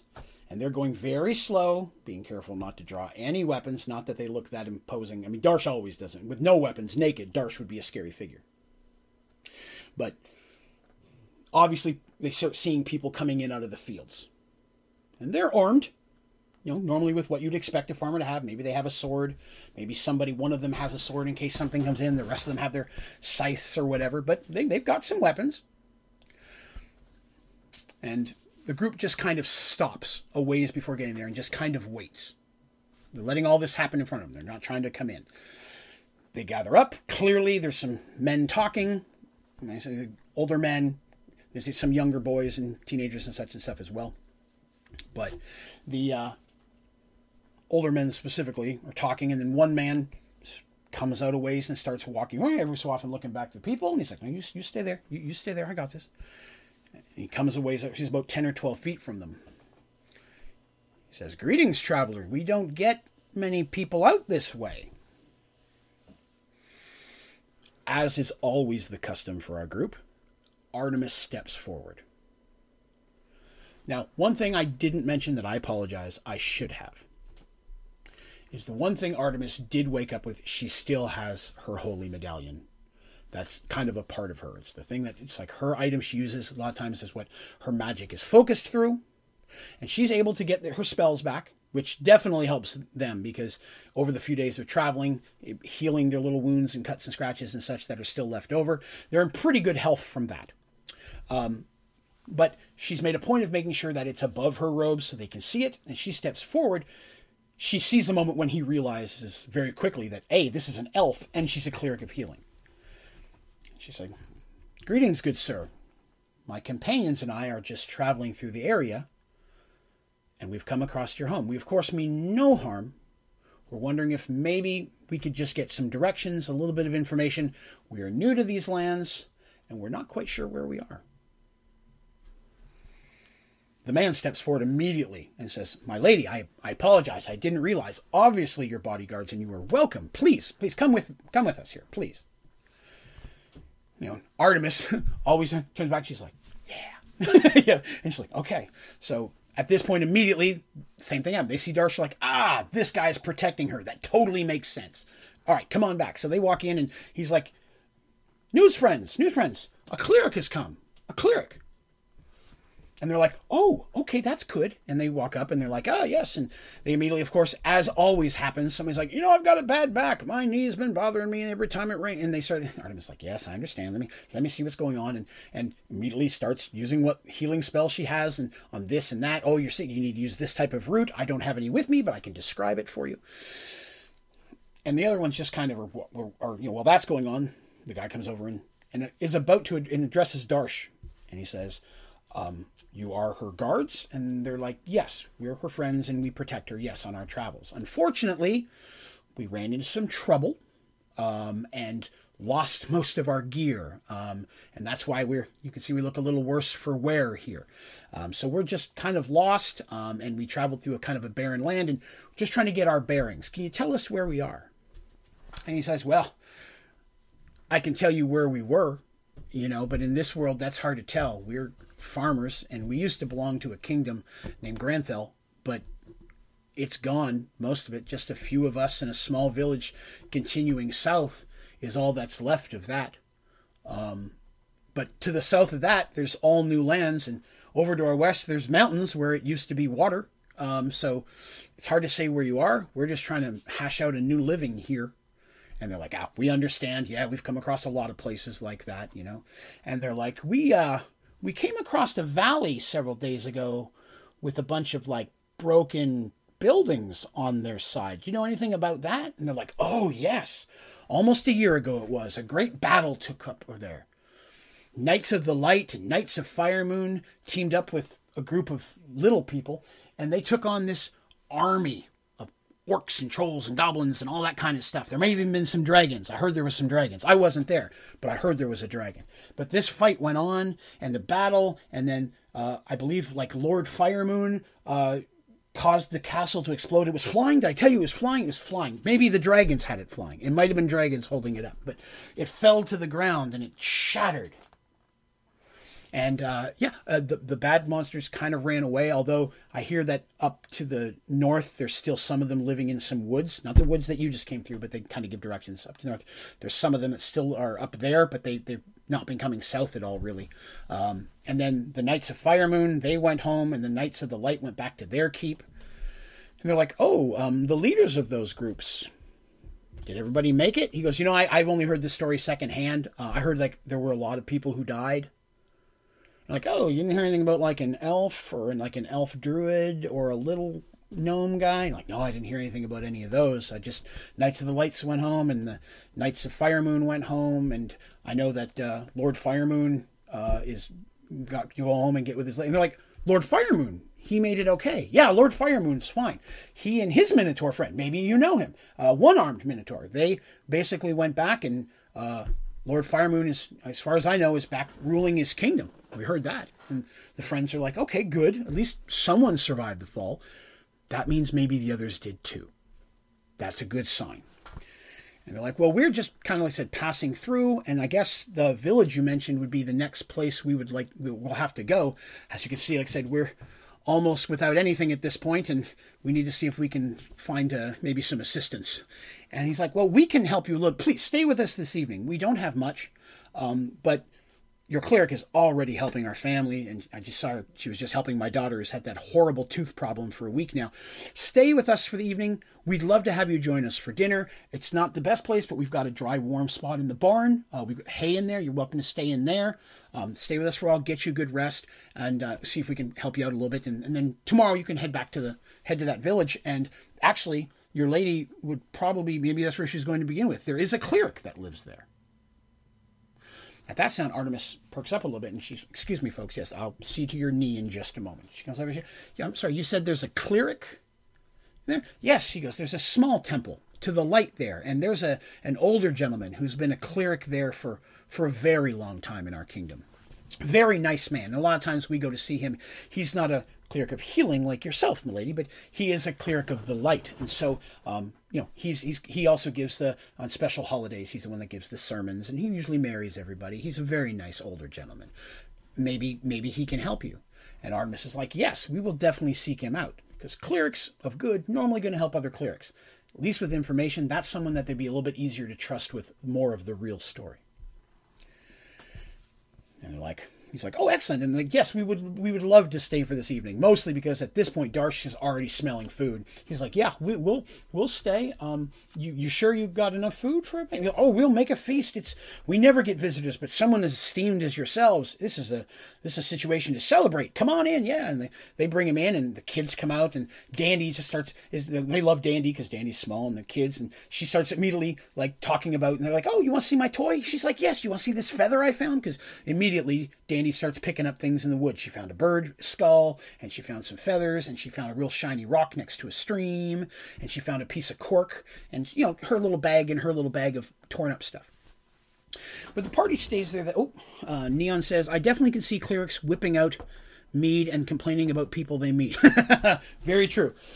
And you're going to see some consistencies starting with this next town specifically. I'm really excited with it because we're going to find something that's going to happen that you're going to have no idea is important until later. But we'll get there. So they eat with everyone, and literally a feast is up, and there's people are playing music, and Dandy's dancing with the kids and such. Well, Mercy and Artemis and Darsh are talking with the folks about what's been going on, learning a little bit about the political situation. And they've learned that other than that little village to the south, there's a great distance to travel, several weeks. But they'll eventually get to a city. And it's a huge city named Paxawal. That's Pax-AWALL. Now, I have to preface this by saying that I get very commonly made fun of because I like to use dashes and, what's the word? The can't for contraction, the little symbol. I'm forgetting the grammatic thing, but I like to use words with that in it. So like Dion, and it'll be DE dash on, you know what I mean? I have a lot of names that are like that. Then I have names that are like Michael. So I like to show that things are coming from different worlds. So if you're ever asking me, apostrophe, thank you, Neon. Yes, apostrophes. I use apostrophes a lot. And part of that is my way of saying these group of people are from a land that is different. And these people are Mike and John, and this one is Moana, or whatever the case may be, with an apostrophe and a dash in it. So I try to bring a lot of different ways of writing words to different people to show the diversity of the world that they're on. So I do get teased because I use those symbols a lot in my words. But Paxawal has a dash in it. And like Paxawal was, from what I've heard, says the head guy, whose name is Clarence. For the record, his name was Clarence. But he was the head of the area. He goes, he's the older guy, the father figure. Not the oldest one, but he's kind of head of their community. And he goes, yeah, Paxawal, I guess, was a major farming kingdom. As well, dealt with farming and lumber. But after the Great Merge, they found themselves missing a part of their city and on the edge of a great ocean. So they've been turning into a fishing and trade city. It's very large. And I know that I've been told that there's a great tower of mages there. And there's also a great temple to the gods of good there. Like a huge temple. We've never been there ourselves. It's a great travel. We normally just take our stuff to market. There's a couple other villages in different directions, but heading south towards Paxawal, some of our goods probably go through there, but we sell them to like middlemen in town, and then those caravans kind of take them to Paxawal. So that's where our crops really go, where we make our coins on the harvest. But definitely, Lady Artemis, if you're looking to go south to Paxawal, there are many, many clerics there of your kind, as well as many of the others. So definitely, maybe you could find some help there. And they talk late in the night, find out, okay, Paxawal's there. They also find that the mountains that they've been seeing run all the way down to the ocean. So really travel to the west is very difficult unless you go real north and around, which is months travel, or you take ships over. And supposedly there's another kingdom to the west on the other side of the mountains, although Clarence doesn't know much about it at all. Just hasn't affected him. The merge happened at this point almost 2 years ago. Simple farming folk. They're just trying to rebuild their lives where they are. He says that far, far to the east, along that same ocean, is the kingdom of Arduel. Now that's where our friends met Prince Christopher, where they got their first artifact, where they found their chest of holding. And supposedly there's talks between Paxawal and Arduel of trade agreements, because while they're a big distance, it's not that bad when you do the water. They can just take ships there. And then the Kingdom of Firemoon, of course, is far to the northeast of that. I don't know much about them other than I hear he's like a great king and that his people love him and they're glad that he's home. So they get all this information and the basic stuff, and the group at the end of the evening, go in to sleep in the barn, but they spend some time talking and trying to make plans. And they're like, okay, well, definitely Paxual needs to be our end goal here because we need help. We have nothing. We might be able to get a little bit of help from the temple in this little village, but if we can get there, if this is a temple the size he's saying, there's going to be some high priests there. And the high priest powers well beyond anything that I have. They're also going to have a lot of information and knowledge of the area, much more than we do. And we may be able to get some serious assistance there. They may know something that happened to our friends. They may know what happened to Nylat. They're definitely going to know what's happened more with Firemoon in the kingdom. We'll learn about that. But more importantly, we might find out something about the gems. So that's where I think we need to go. As for the Mage Tower, if Zarin made it out and he finds there's a Mage Tower, he would have made a beeline to there. Because from what we know of Zarin, with his family, they were merchant mages, so they would have definitely affiliated themselves if they could. That would be a way for him to try to get back with his people. So it's possible our friends would have made their way there too. These people never came across our friends, but they may have taken a different trek, and it was a long time ago, 10 months at this point. So they may already be there. So they have a plan now. They're like, okay, cool. We're going to go to this village. We're going to talk to this cleric of the light, see if he can give us any more information, and then we're going to have to travel the long distance to Paxual. Maybe we can hook on with a caravan or something, because we heard about that. That's how we got together to begin with. Maybe we can help protect the caravan, make some coin, and find some safe passage down to Paxual. The party now, a lot happier about their situation, because the first time they have the first full bellies in almost a year. But they actually get to sleep on some comfortable hay. And they've had some actual interaction with people, relatively peaceful. That means a lot to Dandy and Artemis specifically. Mercy and Darsh are fine with her talking to people. They're half the time they just look at each other and grunt and nod, and they know what the other one's talking about because they're both just warriors at heart. And there's a big, strong respect between those two. But they're like, okay, we have information. Now we have a plan. We feel better knowing at least something that we're looking for. So they go to sleep that night and they rest. The next morning they get up, they go to leave. They're told, hey, we got a breakfast. Come over here. They have a nice meal with the people. And they provide them each with a very rudimentary backpack that they homemade, obviously. They were able to make them they had some basic clothing for everyone except Darsh. Some of the kids' clothing would fit perfectly well on Dandy.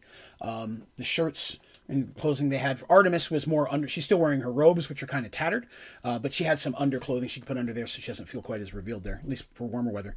And for Darsh, there wasn't much at all. So really what Darsh is doing at this point is Darsh is going loincloth. That's how Darsh rolls when he doesn't have gear. Because he's like, he grew up fighting in gladiator arenas and such. That's nothing to him to walk very free to the wind, if you will. So he does get some cloth from them and he's able to wear something. He wears it almost more like a kilt, if you will, with a loincloth under it. He's very kilt wary from this point on. You'll see Darsh in a kilt a lot.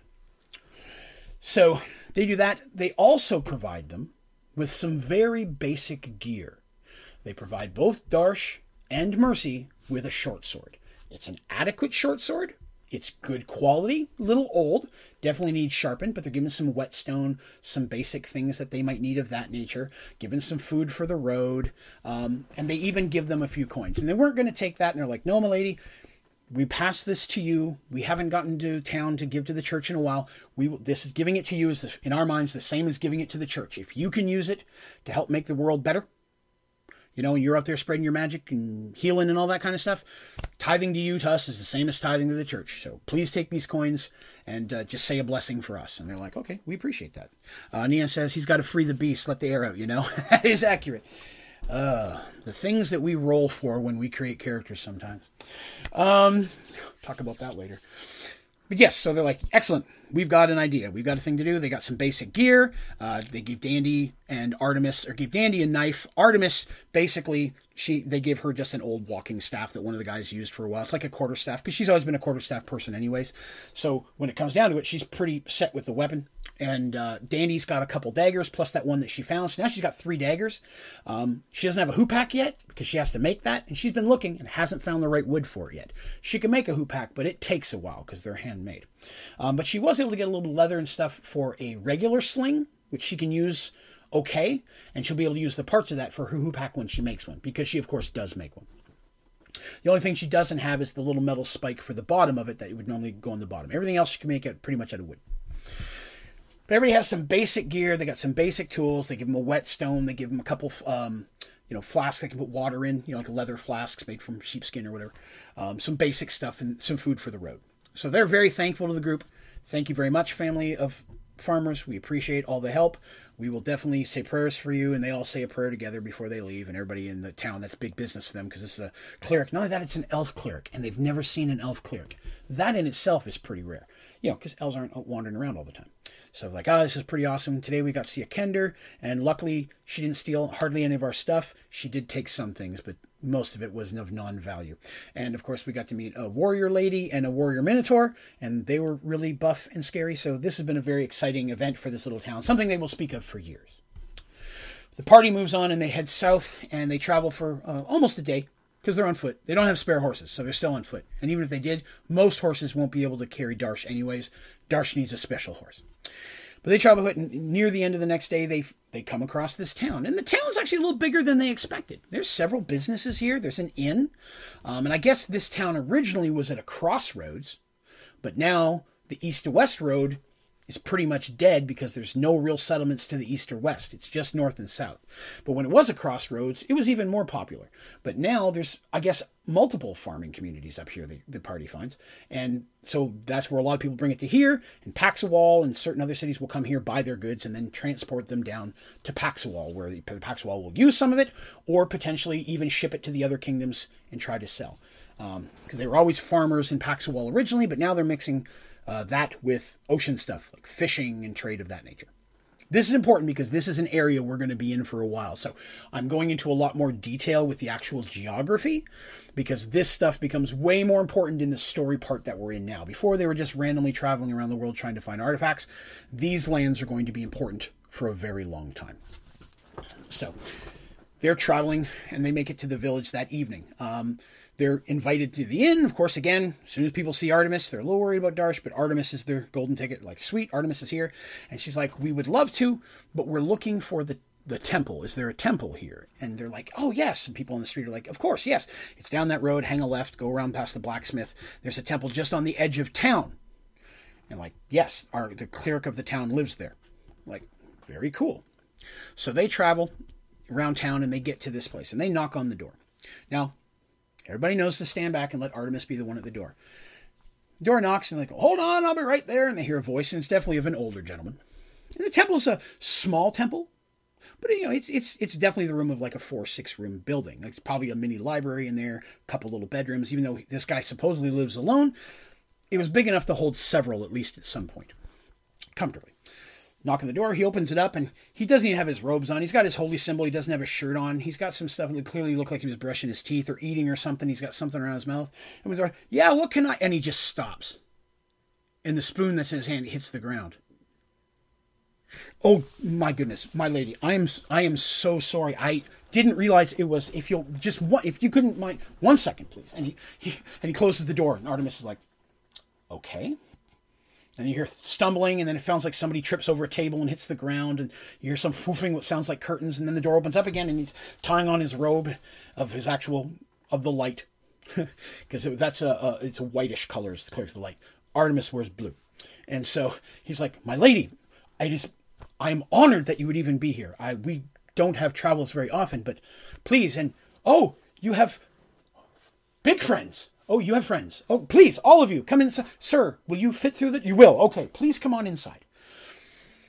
They get ushered inside. Now, it's a homey little place. Like I said, clearly this front room they come into is like a small church, you will. It's got some pews and such. At the end of it is a temple with the symbol of the god of the light. But there's a circle of stone around it, and in that are the carving of the symbols of the other gods of good. So this is a temple that is clearly dedicated to good. Now, sometimes you'll find a temple that's dedicated to neutral or evil, and some of the neutral ones will have all the gods. And a lot of times those, the symbols they use are like almost like Olympic rings, but just 3 of them. There'll be a ring joined by a third one. So it's good, evil, neutral, linked. So that's a very common theme on many of the worlds. Some worlds are different, but many of the worlds you're going to find that. This one, the ring is purely for good. Doesn't mean that they would turn away anyone else, but the temple has been dedicated to that. And the one in the center is the light. So this is a temple of the light, but it honors these other gods. That's kind of how the cleric hierarchy works in Merged World, in majority of the areas. So they're invited in, and he's like, I just made a stew. I have enough. Would you like some stew? And they're like, no, we couldn't. Darcy's like, yes, we would love some stew. Lex is like the guy, watch out for the chandelier. Very much so. He's lighting some candles. He's like, please, if you'd have a seat here, and I don't really have but a small table here, but if you'll hang out here, I will get you. So I have some bread and some stew if you'll hang out a minute. And he stumbles off, and Artemis like, we shouldn't eat his food. Darcy goes, I'm hungry. I've walked all day, and I can smell it, and it smells very good. Darshan eating becomes a very common theme. You're going to see this a lot. He's like, I'm hungry, and he offered it. It would be rude of me not to take his food. I'm just doing honor to the gods here. Artemis just shakes her head, and Dandy's just giggling. He's like, you be quiet. You're hungry too. He's like, I didn't say I wasn't hungry. He comes in with some bowls, and you can see that he has some utensils that are of silver and dusty, and he's trying to wipe them off with it. Please, obviously these are the good dishes that you don't take out but special occasions or things, and he obviously doesn't have a lot of clerics come by, and he's like, it's been almost a year since another cleric's even been in town.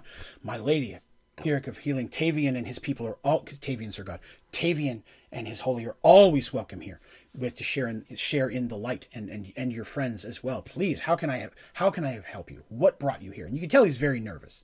He doesn't get a lot of visitors.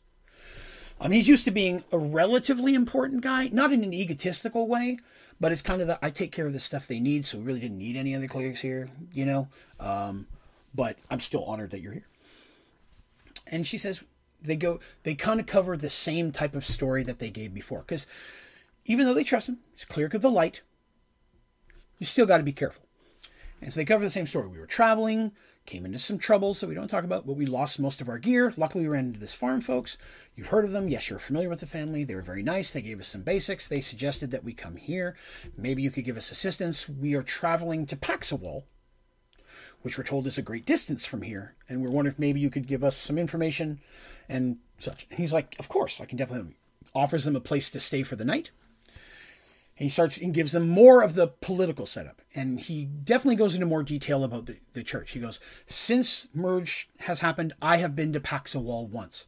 Once I learned that there was a temple there, I felt that as the only cleric of this area, I should at least go down and make them aware that I am there and see what they felt, to affiliate myself. He goes, so I went to the Great Temple, and it's by far the fanciest temple I've ever been to. It's a huge temple.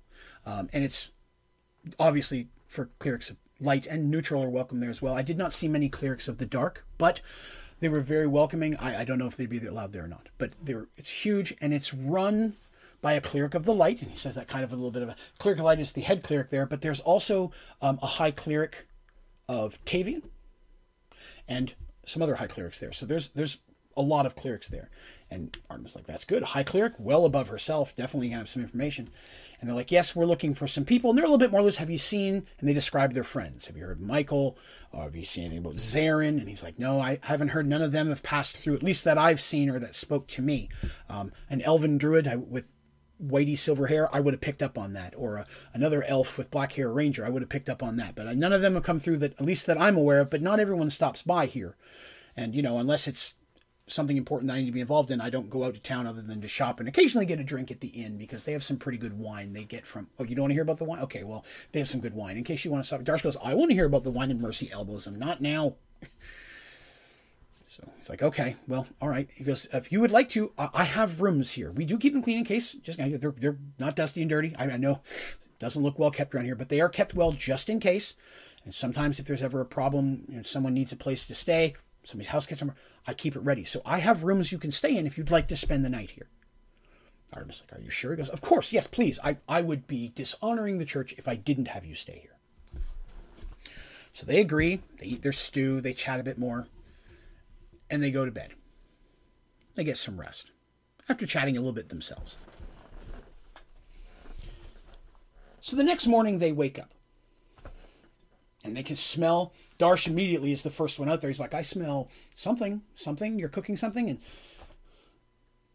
he's like, yes.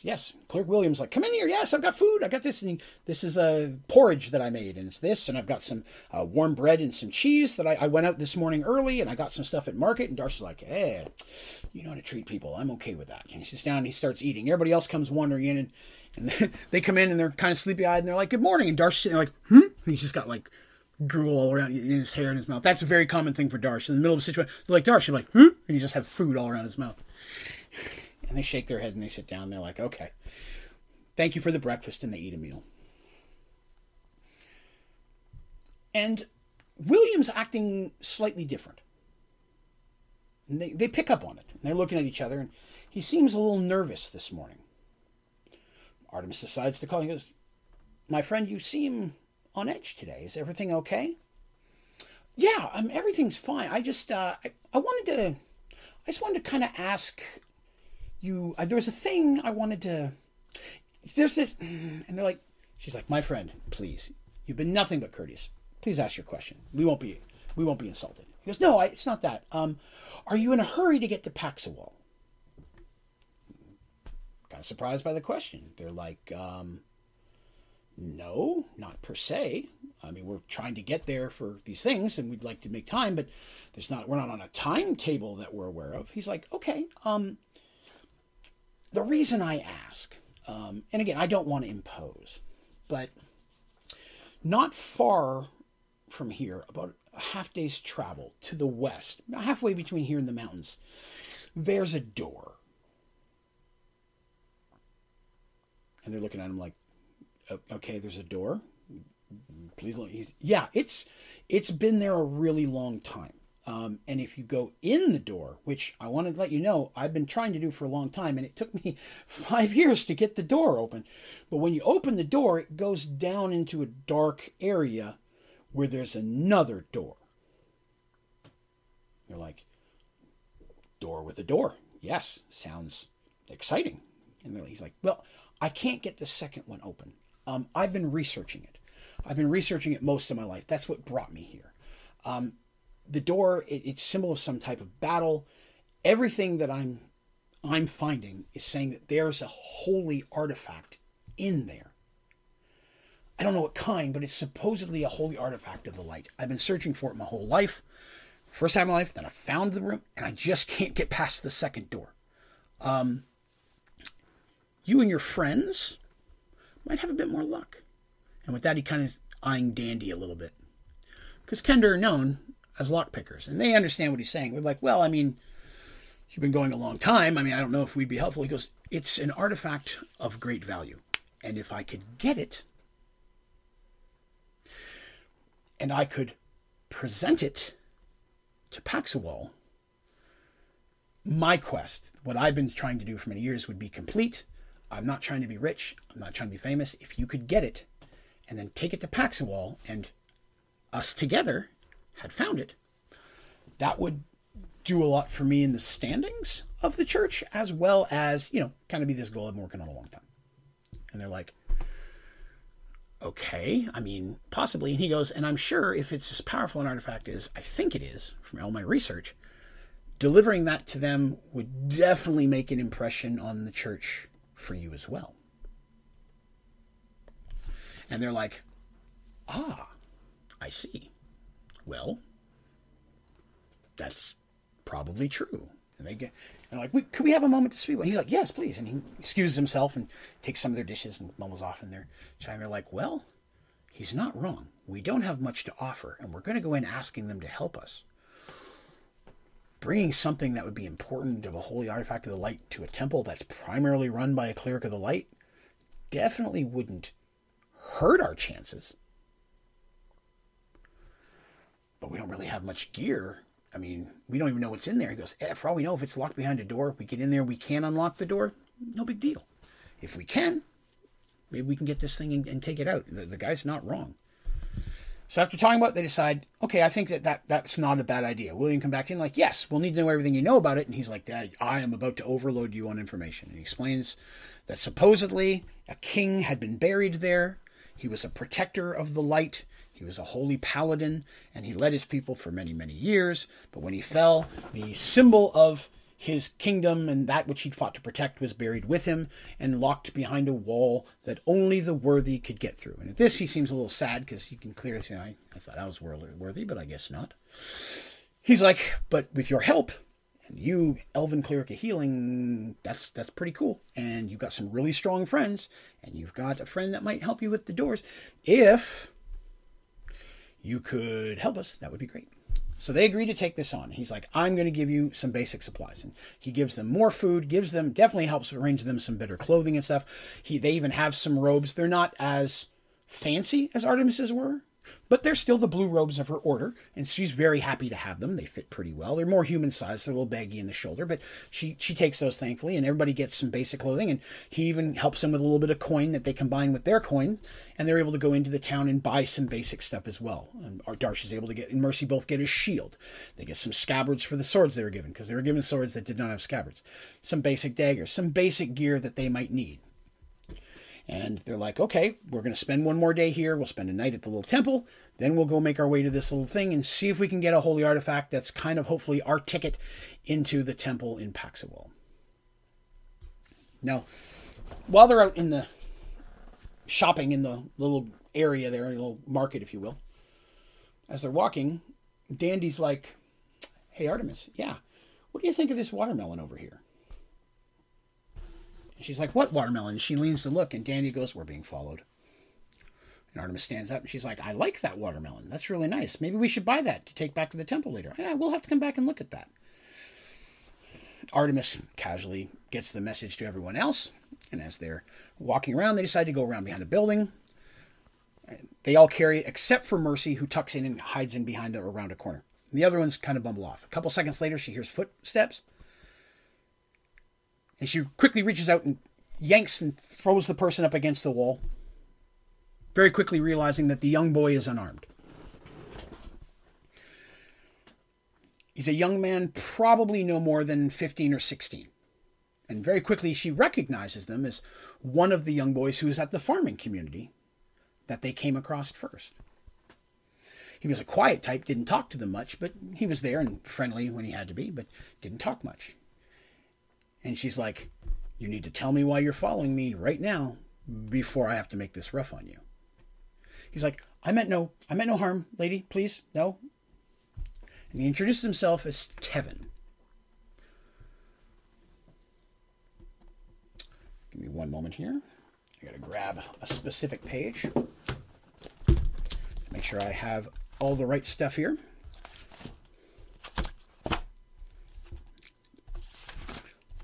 Second. There it is. Excellent. Okay. Just had to make sure I had something correct here before I mess with anything. So they said, he goes, my name is Tevin. And I was wondering if you could help me.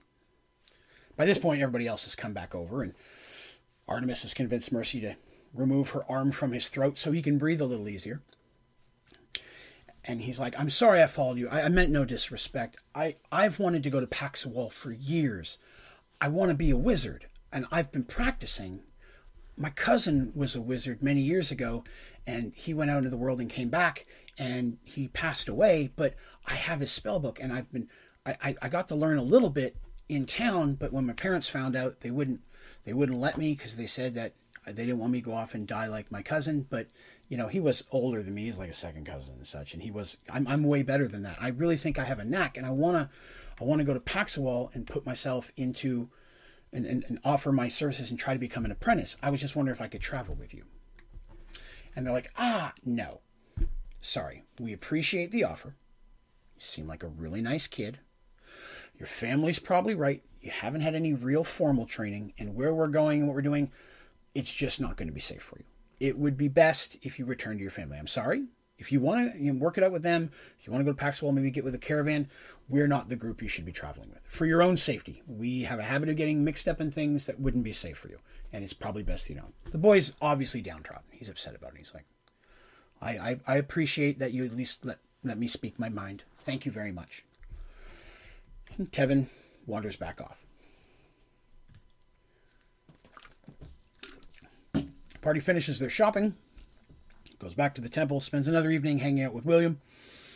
And the next morning, they're going to go off to this door that leads to a door that William has been trying to open for approximately 35 years. What do you think that they have better luck?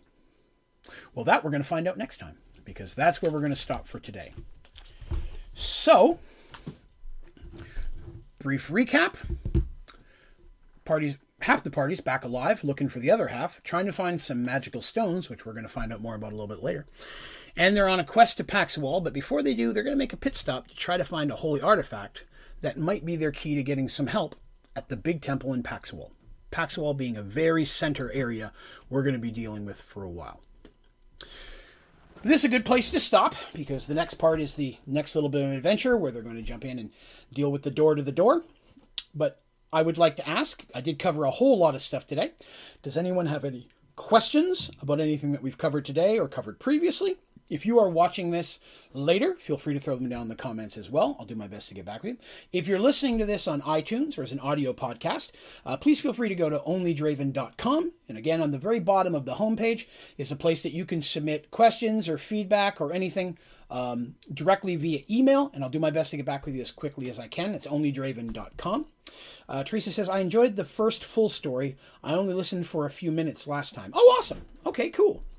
Well, I'm glad that you stopped by. Like I said, now we're getting into the end game. It's this next section is long, but it is much more fleshed out, and we're almost to the point where I'm going to have some actual serious notes because we're almost to the point where I lost everything. I have a lot of information on Paxwell and the city we're going to be dealing with, people of importance, but actual notes that I read to the characters and such.